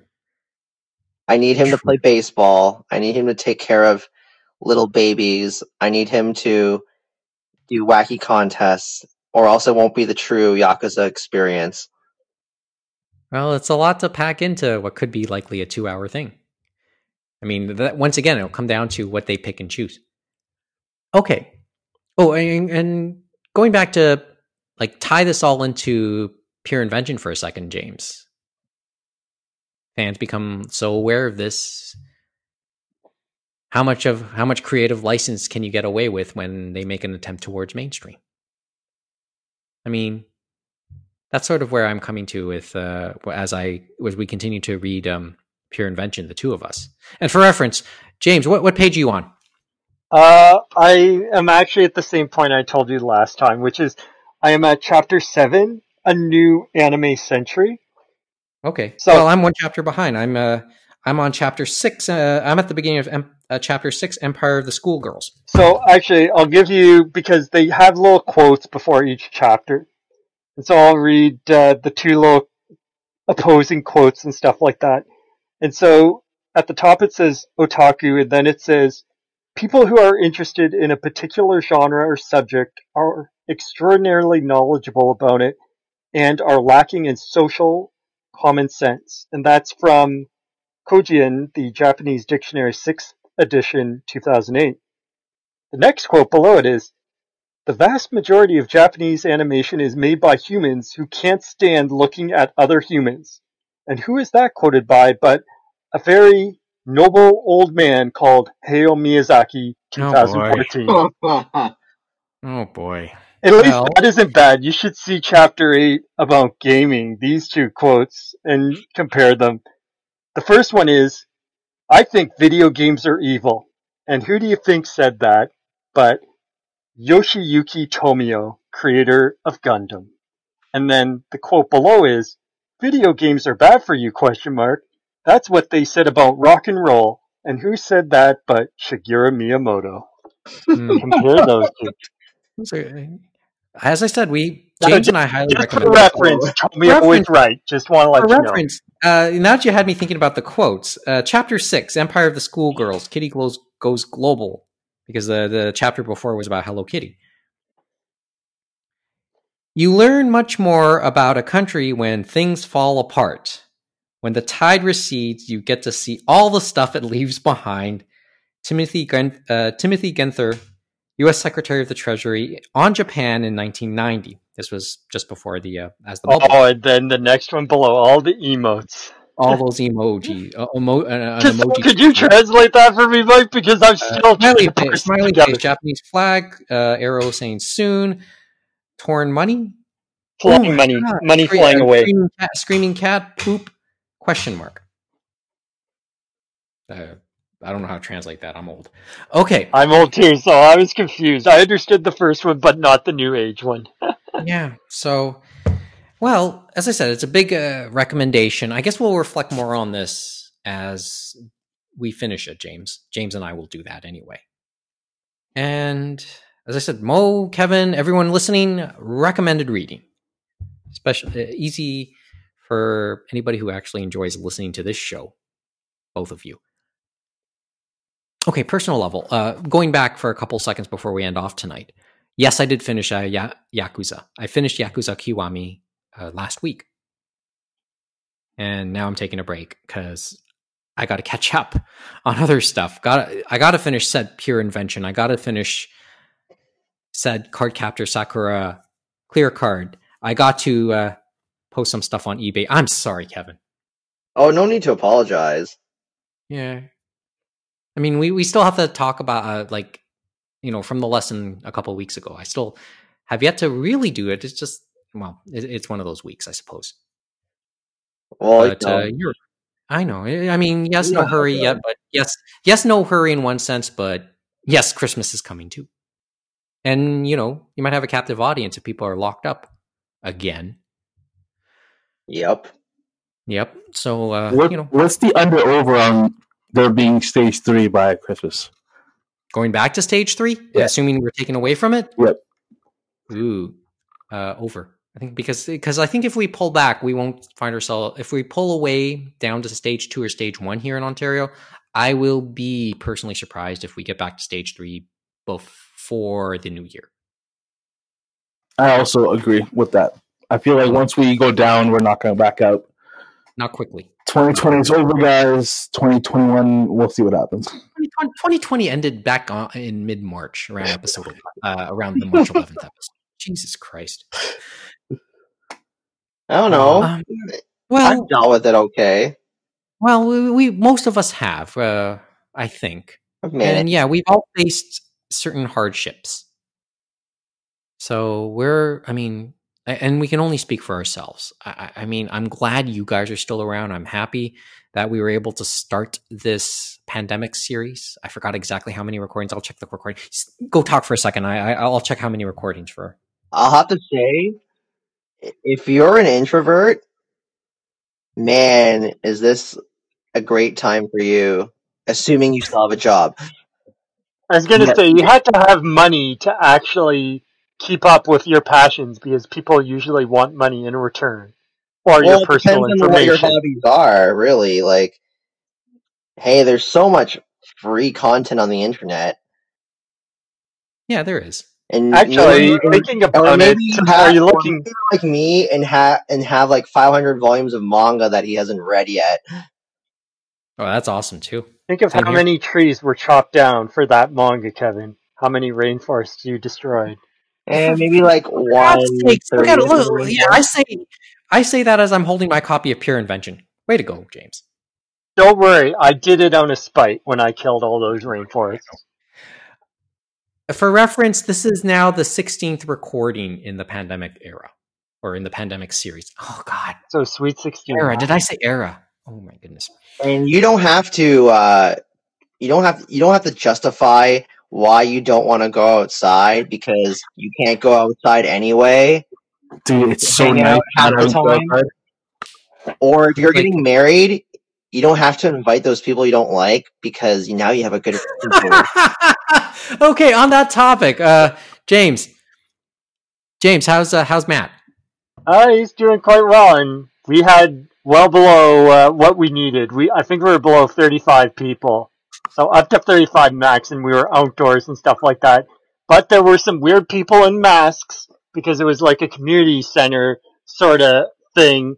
that were on a hill watching us, but we were also in masks, so maybe they thought we were odd too. In our own social bubbles, staying away from each other. Yeah. Oh, I'm trying to remember Matt's appearance on our show from back then. I can't remember exactly. Oh boy, it's been so long. It's there. It's just I have to make sure exactly where it is. But congratulations to him. I saw the picture earlier on Facebook, a picture from the wedding. So sounds like he's doing okay. Jokingly, every time we talk weddings, there are two quotes that often come to mind from various sitcoms. One was from John Larroquette during the John Larroquette show, and he just said, and I forgot the context. Wife rhymes with life, but mean opposite things. The second one is even more of a zinger. It's Al Bundy in one episode of Married with Children when he and Peg were looking through a video store trying to pick a movie to watch. And he picked up a copy of 4 Weddings and a Funeral and then exclaimed, 4 weddings and a funeral? Isn't that 5 of the same thing? So, I thought it was a good line. It was a good line. That show was really good. That was a good show. But who knows?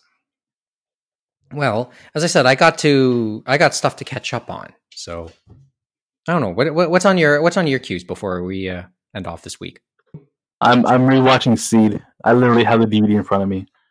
Wow, you're watching Seed again. Damn. Oh, I was doing what Kevin suggested. I was Marie Kondoing my room.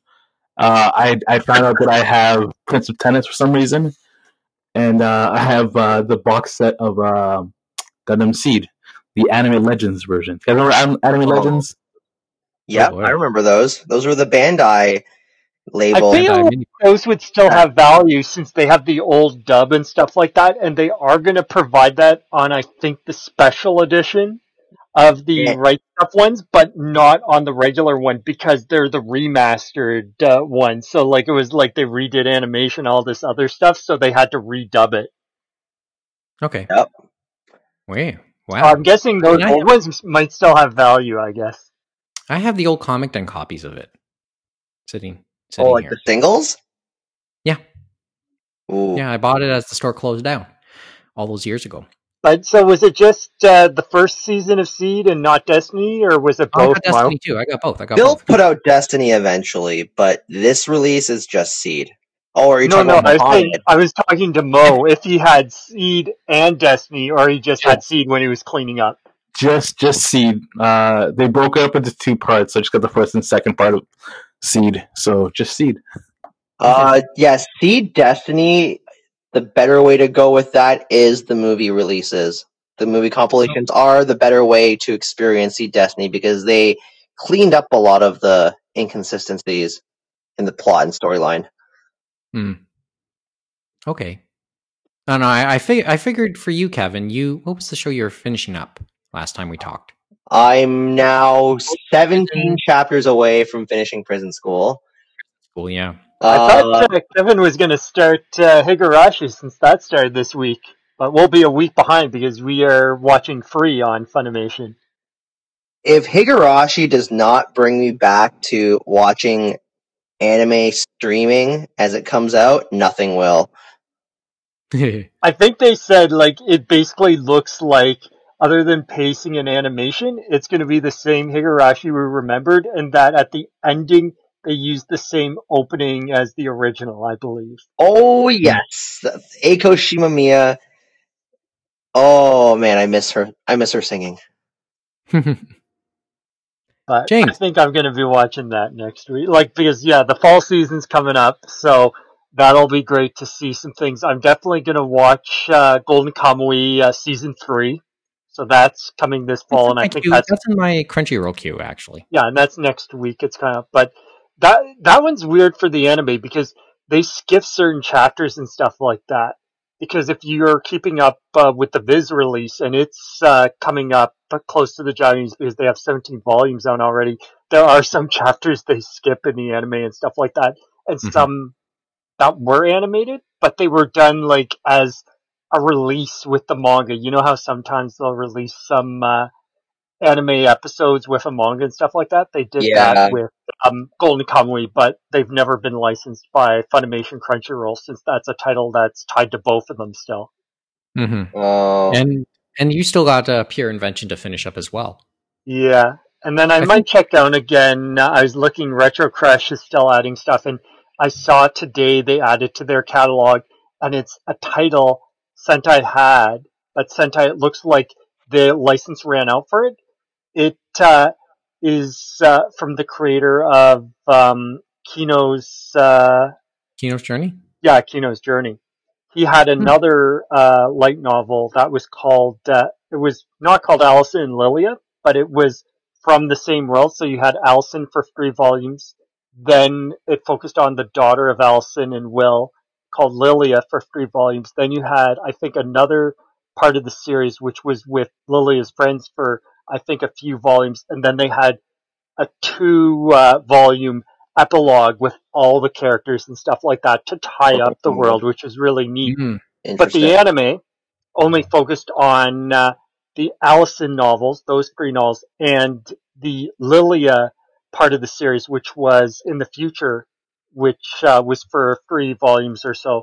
And so it's 26 episodes, and 13 episodes focus on Allison and Will, and then it goes into the future, and then the last 12 episodes focus on Lilia and stuff like that, and they're like 3 stories in each arc, so for Allison and for Lilia. But it's a fun little series from Kino's creator and stuff like that. It was from the mid-aughts and stuff like that. And remember we had like Haruhi and all those different otaku shows. This was kind of like one of those breath of fresh airs because it's just a show about adventure and stuff like that. Okay. Well, as I said, I've already stated my to-do list. So I do. Oh, go ahead. One last thing. I was going to ask. So I'm trying to decide on what long form manga series I should tackle next. So after Prison School, I'm likely going to read Moo by Osamu Tezuka. But I'm trying to decide between, and then I'll probably like catch up with Beastars after that, but I'm trying to decide if I should read Video Girl I or if I should finish Twin Speaka. Your choice. I mean, I can speak for Video Girl I, and well, that's a favorite of mine. So there's a bias there. Yeah, that's one of my favorites. I wouldn't be able to tell you. Like Masakazu Katsura almost gets it. Masakazu Katsura is one of those personal faves of mine. And that and Eyes. Yeah, I liked Eyes too. So, but yeah, since both of them are done and stuff like that, if you have all those volumes, then it's like whatever your fancy, right? Whatever you pick up first. The thing I can't decide. Well, or maybe I can add another suggestion, although it's not anime. Mo, I mentioned this to you earlier in the week too, I think, but I was looking on Humble Bundle this week, and this is kind of topical because one of the more popular shows right now on Amazon Prime is The Boys. It's been heavily promoted. Latest season is up online on their service, and as many know, that's based on a graphic novel that I had run. And I noted a couple weeks ago that Humble Bundle was offering an ebook version of the entire Boys series, along with Project Superpowers. So the bundle can get as much as, I believe, just under $20 Canadian, and you can get the entire The Boys saga digitally, along with the entire Project Superpowers saga, if anyone's interested. So you can see what the story really was behind the now hit Amazon Prime series. So I will say this: anyone who hasn't seen The Boys yet, go watch it. It's pretty cool. And Amazon's doing this really cool thing where they're releasing it week to week instead of all at once, which is pretty nice. It's not a binge watching. Check out the boys. Why are we doing that? It's honestly it's the best of both worlds. So it's a 8-episode second season. They released the first 3 episodes like opening night Friday a few weeks back. And then it's new episode every week until they're done. So 5 weeks, about a month. Pretty much, yeah. And that's how it should be. That is how all TV shows should be.